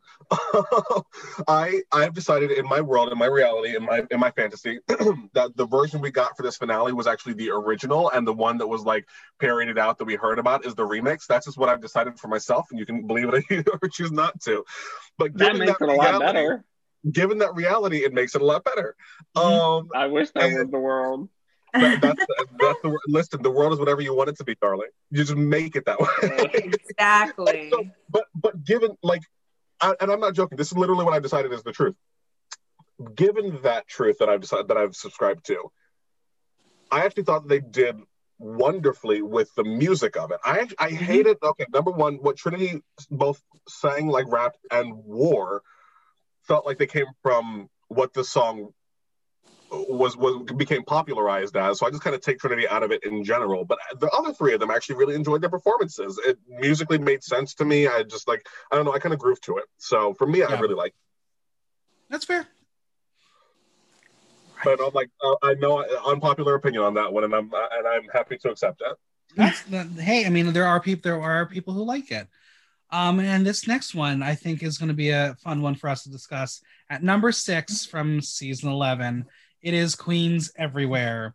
Akira C. Davenport, Brooklyn Heights, Silky Nutmeg Ganache, Vanessa Vanjie Mateo, and Evie Oddly were tasked to write and perform verses for Queens Everywhere. This is iconic for great moments and some absolutely tragic moments. The chorus is very catchy. I love the fucking chorus. We had some really fun moments. Like Akira is Miss Ass Almighty. The look was terrible, but those last lyrics, where is the body, bitch? She's the body. Yes, this is the body. Akira is the body. Brilliant. Brooklyn Heights thought she had this whole show in the bag with this performance. She was good. It was definitely branding, but she didn't know what the last queen was about to do. Silky, oh Silky, oh Silky, oh Silky. She literally knocked people down because that's what Silky Nutmeg Ganache does. But don't remember anything of her actual verse. All I remember is now twirl, twirl, twirl. And then Miss Vanjie can't do anything besides say Miss Vanjie. Vanjie. But one last thing. Evie Oddly did that. Evie Oddly did that. Yeah, she did. I'm Evie Oddly, and oddly enough, my head just stay shredded and these tits are tough. And then decided I bend over backwards while literally doing a backbend and walking on her hands and feet. This was the moment she won the show. Yep. Genesis, where did you watch this? Where were you? Oh, wasn't it? I was at Seasons and Sessions. Were you? Okay, I was at Trade. And I remember Evie's verse happening, and the bar lost it. Oh yeah, like she bent over backwards, and it was an instant roar, like across the bar. Like never, like it was one of those moments where it's like, yes, that like this has become, you know, that was the season where we were like, all right, we got it. The last people are gonna, you know, write the lyrics to a song, but it was like. It was the first time since a song we'll talk about later that I remember a bar just being like, oh fuck, you know, and like Evie just shut it the fuck down. Yeah, no, it was she left no questions. There were no comments. She was so good, so polished, so funny, like so flexible, so rehearsed, so like good in her delivery that there was just no questions at that point. One of the things I love about the way she performed it, I love when people who know that they can't like classic style rap, like they don't have that kind of flow that like a Nicki Minaj or like a Run DMC, like they don't have that kind of what people would consider like urban style when they go to rap.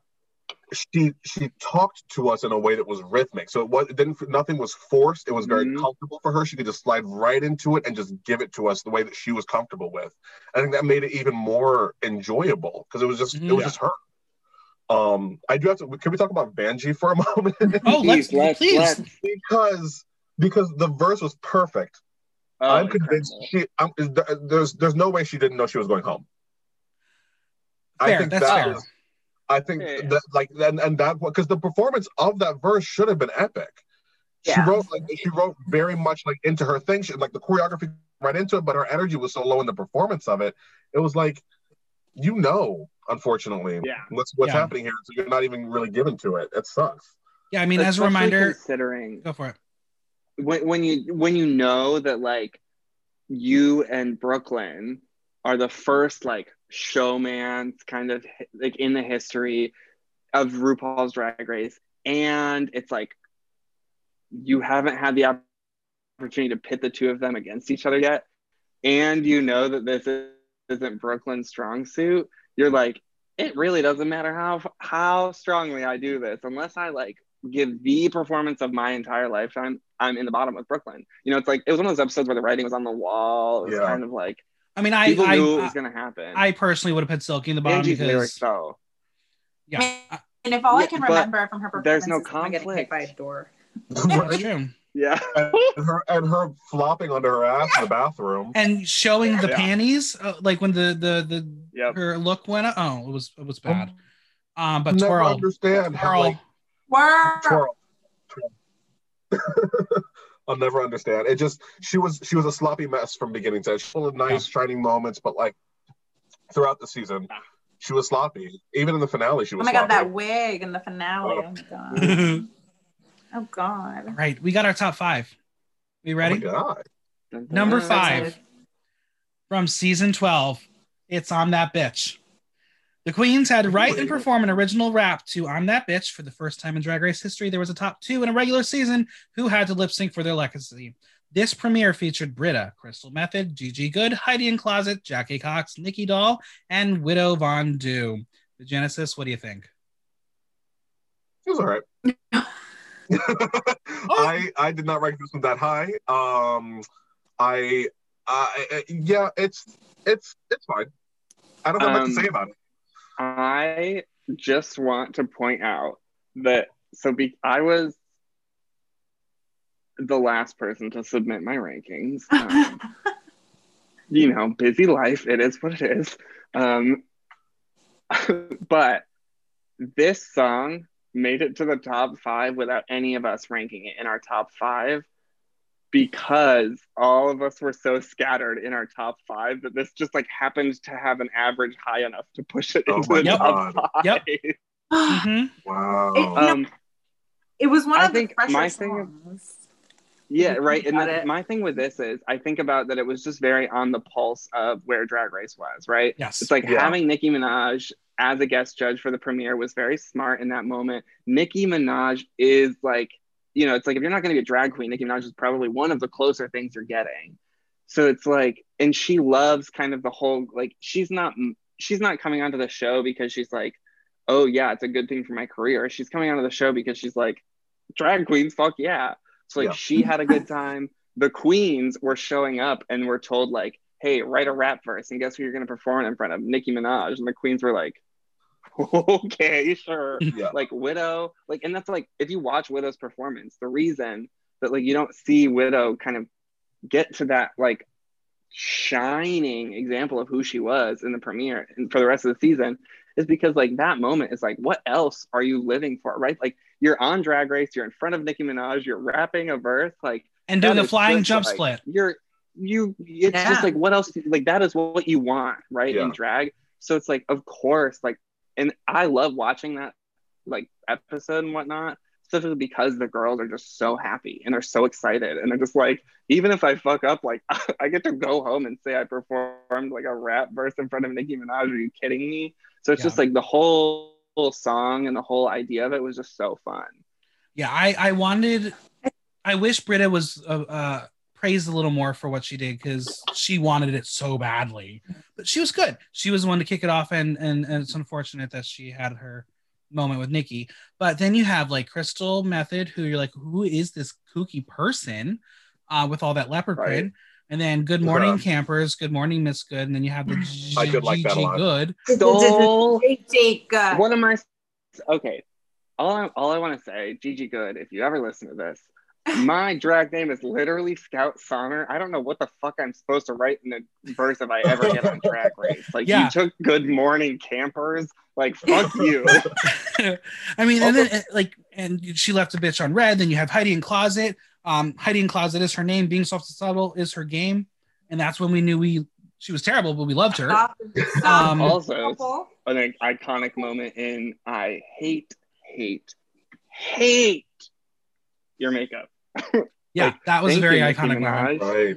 I feel wonderful right now. You got Jackie Cox honoring Laverne, Deborah, and Courtney, which it took me a couple listens to understand what that was. And I was like, oh, Jackie, you're just too smart for this show. Jackie, if you are listening, which is very possible, you could be listening one day. I loved your lyrics. Then Nikki, I thought Nikki was exceptional. They did not give her credit. She had a very difficult part of the song to do. NICKY is in town. Like, yeah, you did good, Nikki. And then Widow is Widow. English is my first language, and I don't think I could write a good rap in it. And yet Nikki, who speaks another language entirely, can still write a well phrased and well delivered rap. That is ridiculous. Yeah, we should clarify we're talking about Nikki Doll, because the one thing I do up is Nicki Minaj's version of the rap. Correct. Oh my God. She decided to come in with a version.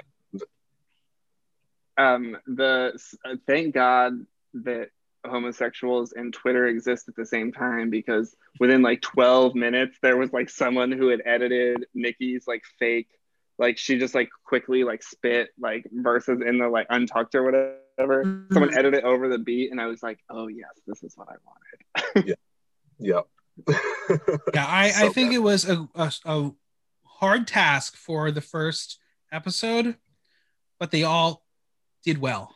They were all running on adrenaline. They all were like, fuck yeah, let's do it. I was impressed. I mean, I think realistically, if you think about it, for the first episode, for the challenge, for, I mean, that has to be lyrically probably one of the better, intros there, to Queens, to a season. I really if you look at it again, strictly lyrically, I was like, oh, okay. All right. Y'all did your homework. Pretty good. Yes. All right. And this episode aired both pre-COVID and pre-controversy. That's true. That is very true. Oh, yes. So true. It was the good times. The good times. It was the good All right. times. Number 4. From All Stars 3, it's Kitty Girl. The final 4 did a one-take video to Kitty Girl. Amanda, you want to kick us off on Kitty Girl? So I thought this was really, really well done. I thought the girls, I don't necessarily believe that it was filmed the way it was filmed. I mean, I just don't. I mean, y'all can lie to me and say it was all done in real time, but I'm like, I don't know. I'm not buying it, but okay, cute. But I think everybody did a really good job. And I was really impressed with Trixie and Shangela. Yes. Trixie surprised me. I'm not the biggest Trixie fan. And then to hear her lyrics and kind of it was just so tongue in cheek. It was really cute, and I was like, okay, you have a shot, you can do this. And then, look what happened. But I thought, I thought it was really, really catchy. I thought, at the end of the day, I think back to all the songs, the Drag Race songs that I do listen to on repeat or throughout the day, or I've added to a playlist. And this is one of them for sure. I definitely, I know the lyrics. I'm bopping when I'm listening to it. It was very well done. Yeah, I think you go for it. Michael, go ahead. I think this was a really strong performance, because this again was a one take until we got to the main stage. Allegedly. Kennedy is sexy. She's slaying the game, feeling her puss. She did her thing. Shangela was exceptional. BB did BB and just said words honoring what she did for her season 1 video. Trixie knows Drag Race and honored the show in a very smart way. And I really don't think she thought she was going to win when she literally name drops Shangela in her verse. Yeah. She's also wearing purple hair, which makes no sense. But one of the moments of this video is them keeping in BB almost falling. Yes. So there's so many things about this. they put BB in front of a sewing machine after knowing that her entire thing for an entire episode was that she couldn't sew. They left in her not being able to be lifted up. Like Trixie said, I think it was on her YouTube channel, but like she reviewed her episode or like her looks, and she said that like that was like the last wig she hadn't worn. She was like, this is all I have left that I haven't worn yet, might as well. My thing about this song is, so this is like the only time I will ever admit this where there's someone recording me, but for this song has come out to this day, this song is the most played song on my entire Apple Music account. Oh my God. And it has been since the weekend it came out, because not only was I just very into the song and was like, wow, this is great, but I was in New York City for the weekend and took a train ride back and hit play when I left New York and fell asleep immediately with this one song on repeat. So it got like 200 plays that day. But also, Amanda, you laughed when I mentioned this, but Morgan McMichael's in this video. Okay, yes. So all the other girls came back to do dance moves and whatnot, and they're in the video for like 1 to 5 seconds. However, this is from Morgan the Shangela, McMichael, right? The Shangela special. So there's Morgan, and then there's also Kennedy. But like Morgan, she gets moved into the back, and if you watch for the first minute and a half, she has to do the same 4-count dance move over and over on one single step. Like, watch in the background, she does it for a minute and a half. She looks mad from the minute she starts. It is so long. It is a 4 Same count, with not Aja. even an 8 count. It's 4 count. But then Kennedy, when they put her in the moving truck, someone had to adjust something on the set, and they were like, all right, we'll be back, like, just like break real quick. And 10 minutes later, Kennedy had to bang on the door for them to open the moving truck because they had just left her and the dancers in there. Oh my God, I love that. That's Is so that why good. her wig was the way it was? Yes. That's why. That's why she looked And like then she you had have Michelle 10 Ross and Carson doing that like hand thing. Come That's cute, on. yeah. Oh my God. It's iconic. And for me, this was a top 3 song. This was one of my top 3. So I'm happy it being number 4. But let's talk about number 3 here. I am utterly shocked at this placement, but number 3 is from season 9. Category is finalists Peppermint, Sasha Velour, Trinity Taylor, and Shea Coulee had to write, record, and perform their own lyrics to Category is. Scout, kick us off. I know I ranked this song high, so I may have been who like yanked this up. No. No, it's the other two. The other two. I like this song. Like, it is. I mean, like, I put it up there, but like, I like this song. I like the original version better. No. The door is over there. Yeah, all right. Right? Yeah, Michael, hop off your podcast now. No, this song is like, I think each girl has like a moment that I can think of. Shay's verse is just league beyond. So like good. even pop top 40 music. Like Shay's verse is just so good. And then it's also just like, it was like the fun of the episode being like, they wrote this song, who's going home? Oh my God, no one's going home. It was just like, this episode was really good. This song is really, I like the song. I mean, it's fun. The girls all wrote great verses. It's a classic top 4. I mean, 3 of them literally have crowns. Crown Peppermint. RuPaul, do you hear me? There's not it doesn't have a I have a feeling I know where the song is placed, but it doesn't have like a Roxy Andrews moment. All like watching it really was like all 4 of these queens. Like, if there was a quote unquote weak link in the song, I would say maybe Trinity. But even Trinity, I don't know. I always think back to like, the body is here. Like, the body is here. Oh, it's camp. It's so pure camp. And they all performed this shit. Sasha crawling up from the back. Mhm. Number one, Legendary. giving you a stronger sense of what the actual stage is like than anybody ever has. And then Yes. crawling up from back there and doing her whole like the screaming and the like she's being lifted everywhere. The choreography on this was beyond. Mhm. And everybody really truly brought it. The looks both in the song and in the runway were iconic. It probably, I know I didn't rate it this way, but it probably is my favorite of all of the self-written songs. Like as soon as it came out, I was so furious. It took a year before it was released as a single. I was mad. I was dying. Oh, good. I remember when it was released, and I was like, "Now, you give it to me now." All time. Wait, did I rank this first? Didn't I? You sure did. Oh, That was your number one. Okay, I'm sorry, I've been dying to say something. Okay, this is the one song that I know every fucking lyric to. Yeah. It's I'm in the shower, I'm making the bed, I'm cooking the meal, I'm washing the dishes, I'm walking the dog. Like, this is it. This is, Drag Race seasons are, choosing a favorite is always controversial, but I think this was really where I was like, holy shit, like, these queens are something. Like, this is like, holy, like, they're going to be amazing and they're going to take over the world. And, again, look at that. They're winners. I mean, we need one more, but she really is already a winner. So whatever. Yeah. But it really, like, every lyric, I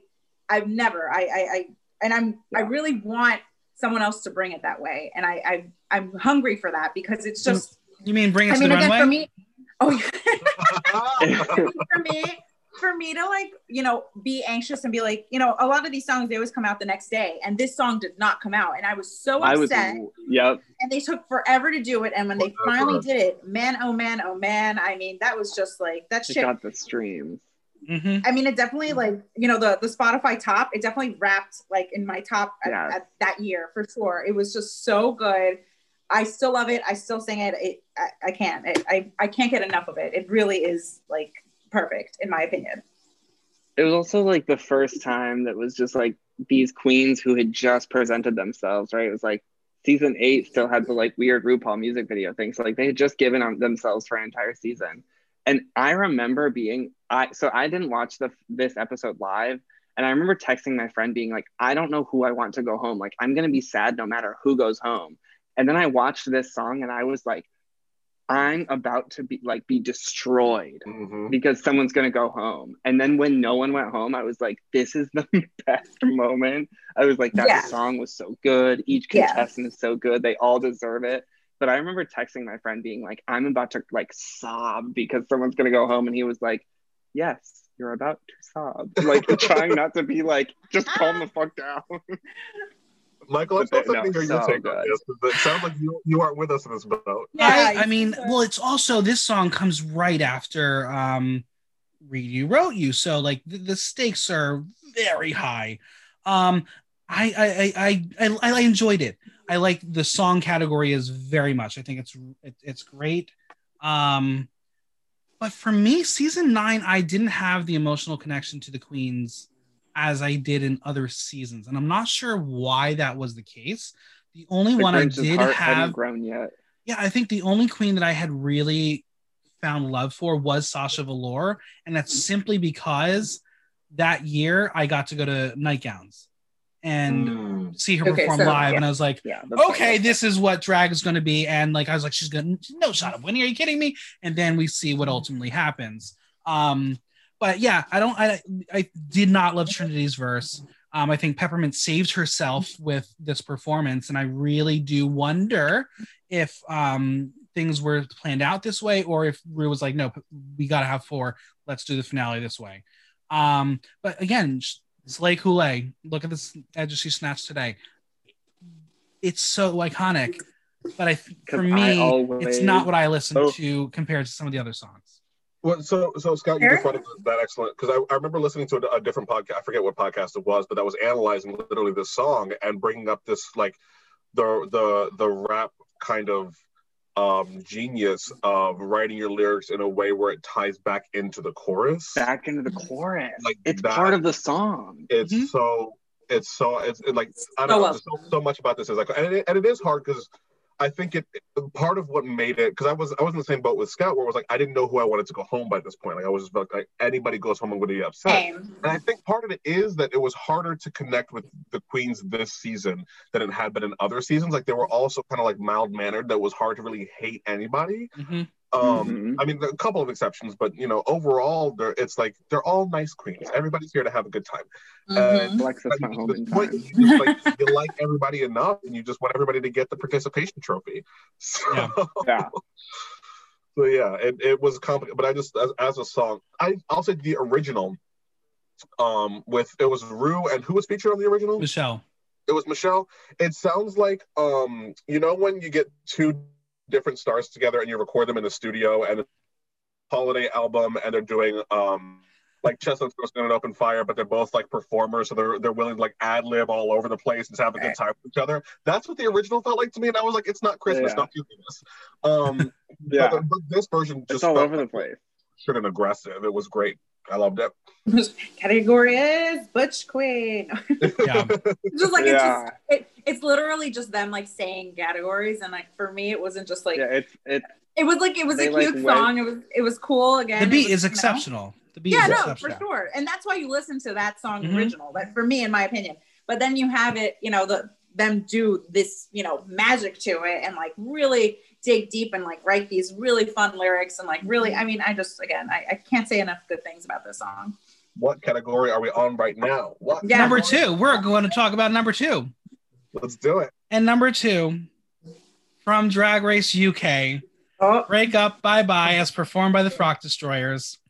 I will say right now, this was my number 1 because I will always love Frock Destroyers more than anything. And coincidentally, I get to start off with this one, and I have written a dissertation on Break Up Bye Bye.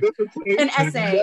No, it's not too long, but the Frock Destroyers slayed, and having Filth Harmony watch them was everything. Like if I were them, I would have cried. I would have cried because it was so good.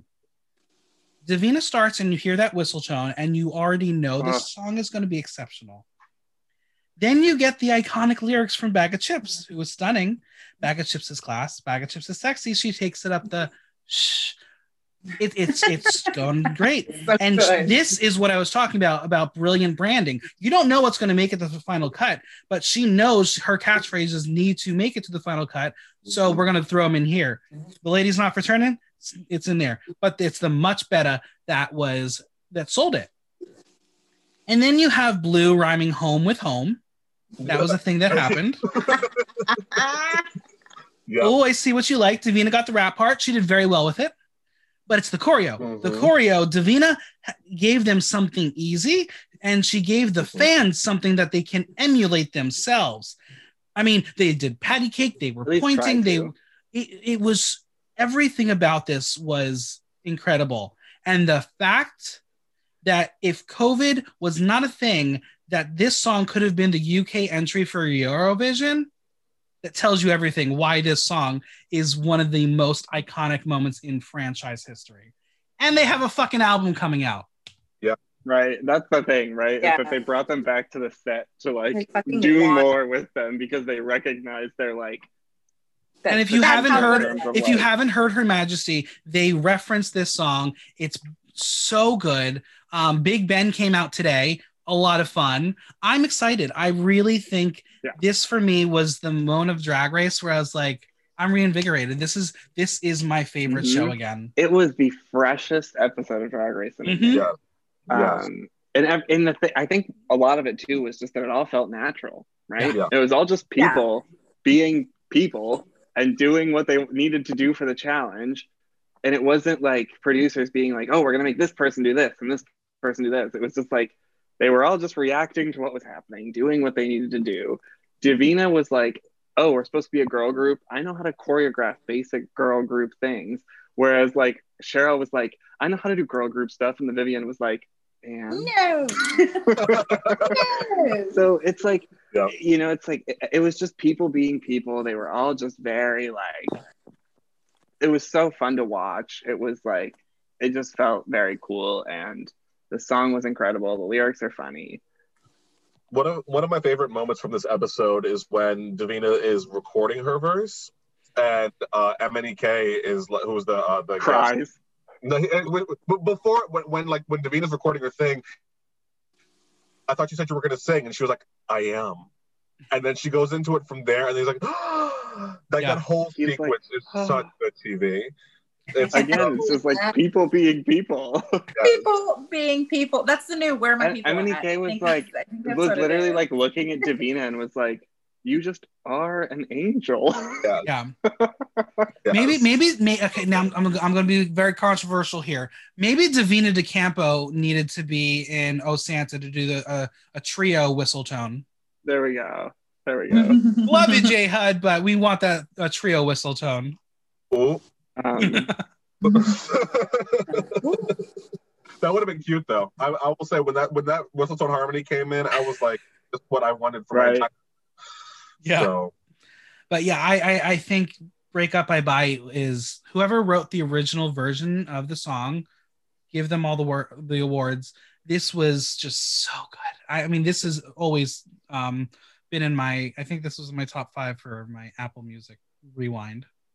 Yeah, it's definitely on one of my playlists too, for sure.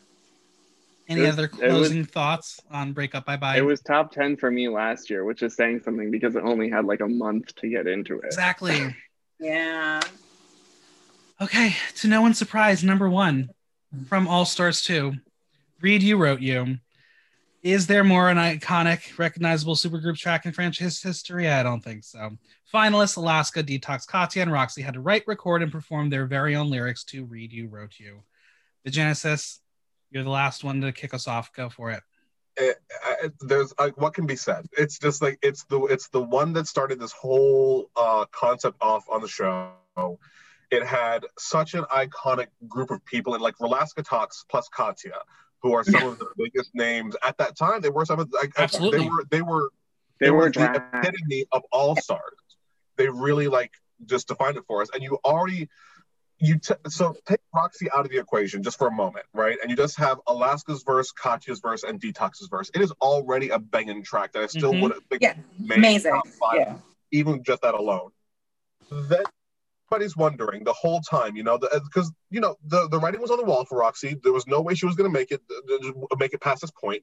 So all of us as an audience are wondering, what in the world is she going to do for her verse? And she gives us the train wreck we all want. It was just. She gave us deep breathing. And then the hairography and the fast singing. So good. They were all wearing the black. lyrics She that wore were a nude bodysuit. From everything about the song was absolutely the choreography, the lyric writing. I love if you watch Katya's interview about this song when she talks about lyrics and how they were all like, right. I'm mediocre. Let's celebrate that. Who writes I'm number 2 when they're trying to win a crown? Yeah, you don't. Cheryl like Hole. Me. She says she's number 4. Yeah, but no, she's like literally. And she said, you don't like me. I don't blame you. Like literally. Yeah, literally. Go ahead. My thing with like this song is like, I think like it's like, I can think of other songs that I might like have listened to more or might like want to listen to before this. But when like this is number 1 in the sense of like, there's no other Drag Race song, period, whether girls wrote verses or not, but there's no other Drag Race song that can come on in a club and cause this reaction, right? Yep. Like the moment you hear the Read You Wrote You verse in a club, everyone knows what's happening. Everyone knows what song it is. Everyone knows the words. They're like into it. And it's been that way from the second it happened on TV. So it's just like, it is just classic Drag Race. Let's talk about some iconic lines. I mean, for me, you have Alaska looking like an alien going, mess with me, you'll wind up in a basket. I'm Dorothy, your Toto, get in the basket. Great. Get in the basket. Detox and those pigtails. it's all about D to the E to the T to the O to the hold it. The chair walking. I'm gonna say Katya was very hot in this performance. She did that split, but I thought her entire verse was iconic. Yes. Oh, the Doing whole it thing, in for sure. accent as Your dad well. just calls me Katya. In accent. But then you have Roxy, and you have to give it to her that they are iconic for the wrong reasons. Yes. Oh, I'm Roxy yeah. Andrews, and I'm here to make it clear. I know you love me, baby. That's why you brought me here. Hilarious. And then her singing, I'm going to show you what I can do. And like my favorite performance of a drag queen doing this song is, I think, from Trixie when she was in England performing it, where she does the first verse, she does the second verse, third verse. When it gets to Roxy, she just starts screaming, and it's hilarious.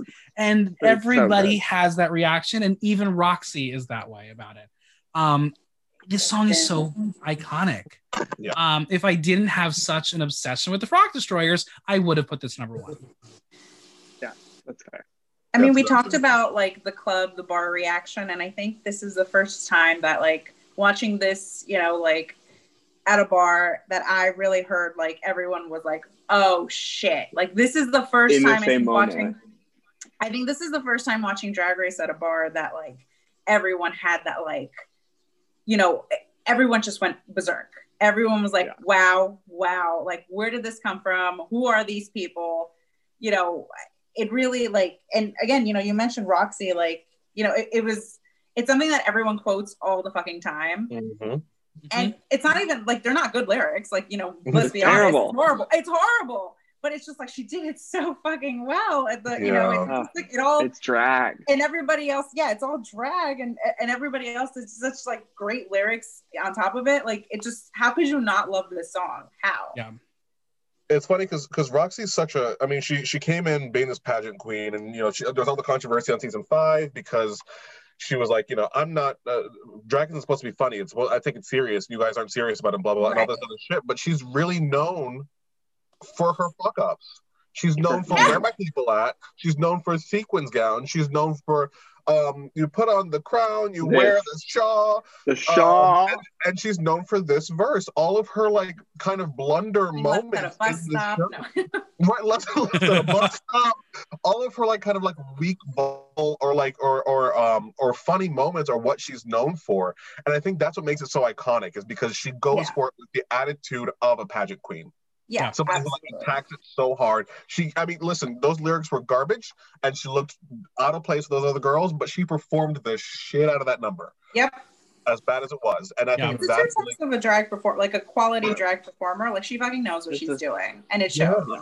Yeah, and it's funny because you know you have all these people who are like justice for Alyssa, justice for Tatiana, and I agree in a lot of ways with that, but I also always come back to, but if they had up for, Roxy wouldn't have, and that's it just wouldn't be what it is today. You wouldn't have that moment. Yeah. So no, that's I will say, if Alyssa was there, she probably would have made something even more ridiculous. Probably. Yeah. It's this was our. Oh, sorry. Go ahead. No, go for it. I was gonna say I'm interested to see if we ever really get something that is as like you. Pleasing as this song. I know that like people have like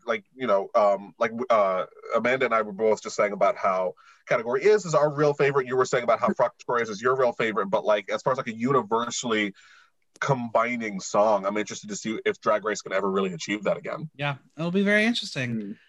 Well, this was our list. I'm pretty happy with it. I think we did pretty well. Yeah. Listeners, if you're not happy with it, just add us. It's a great time. Where can we find you all on social media and Venmo? Genesis, start us off.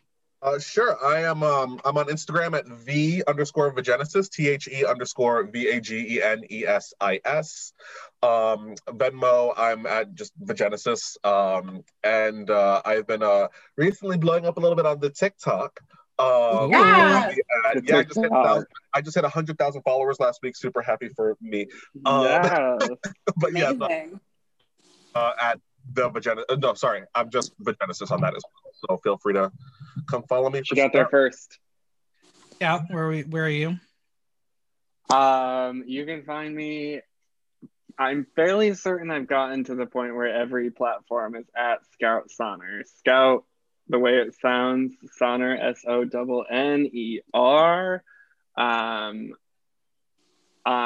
Feel free to add me on Instagram, Venmo me, anything. I like it all.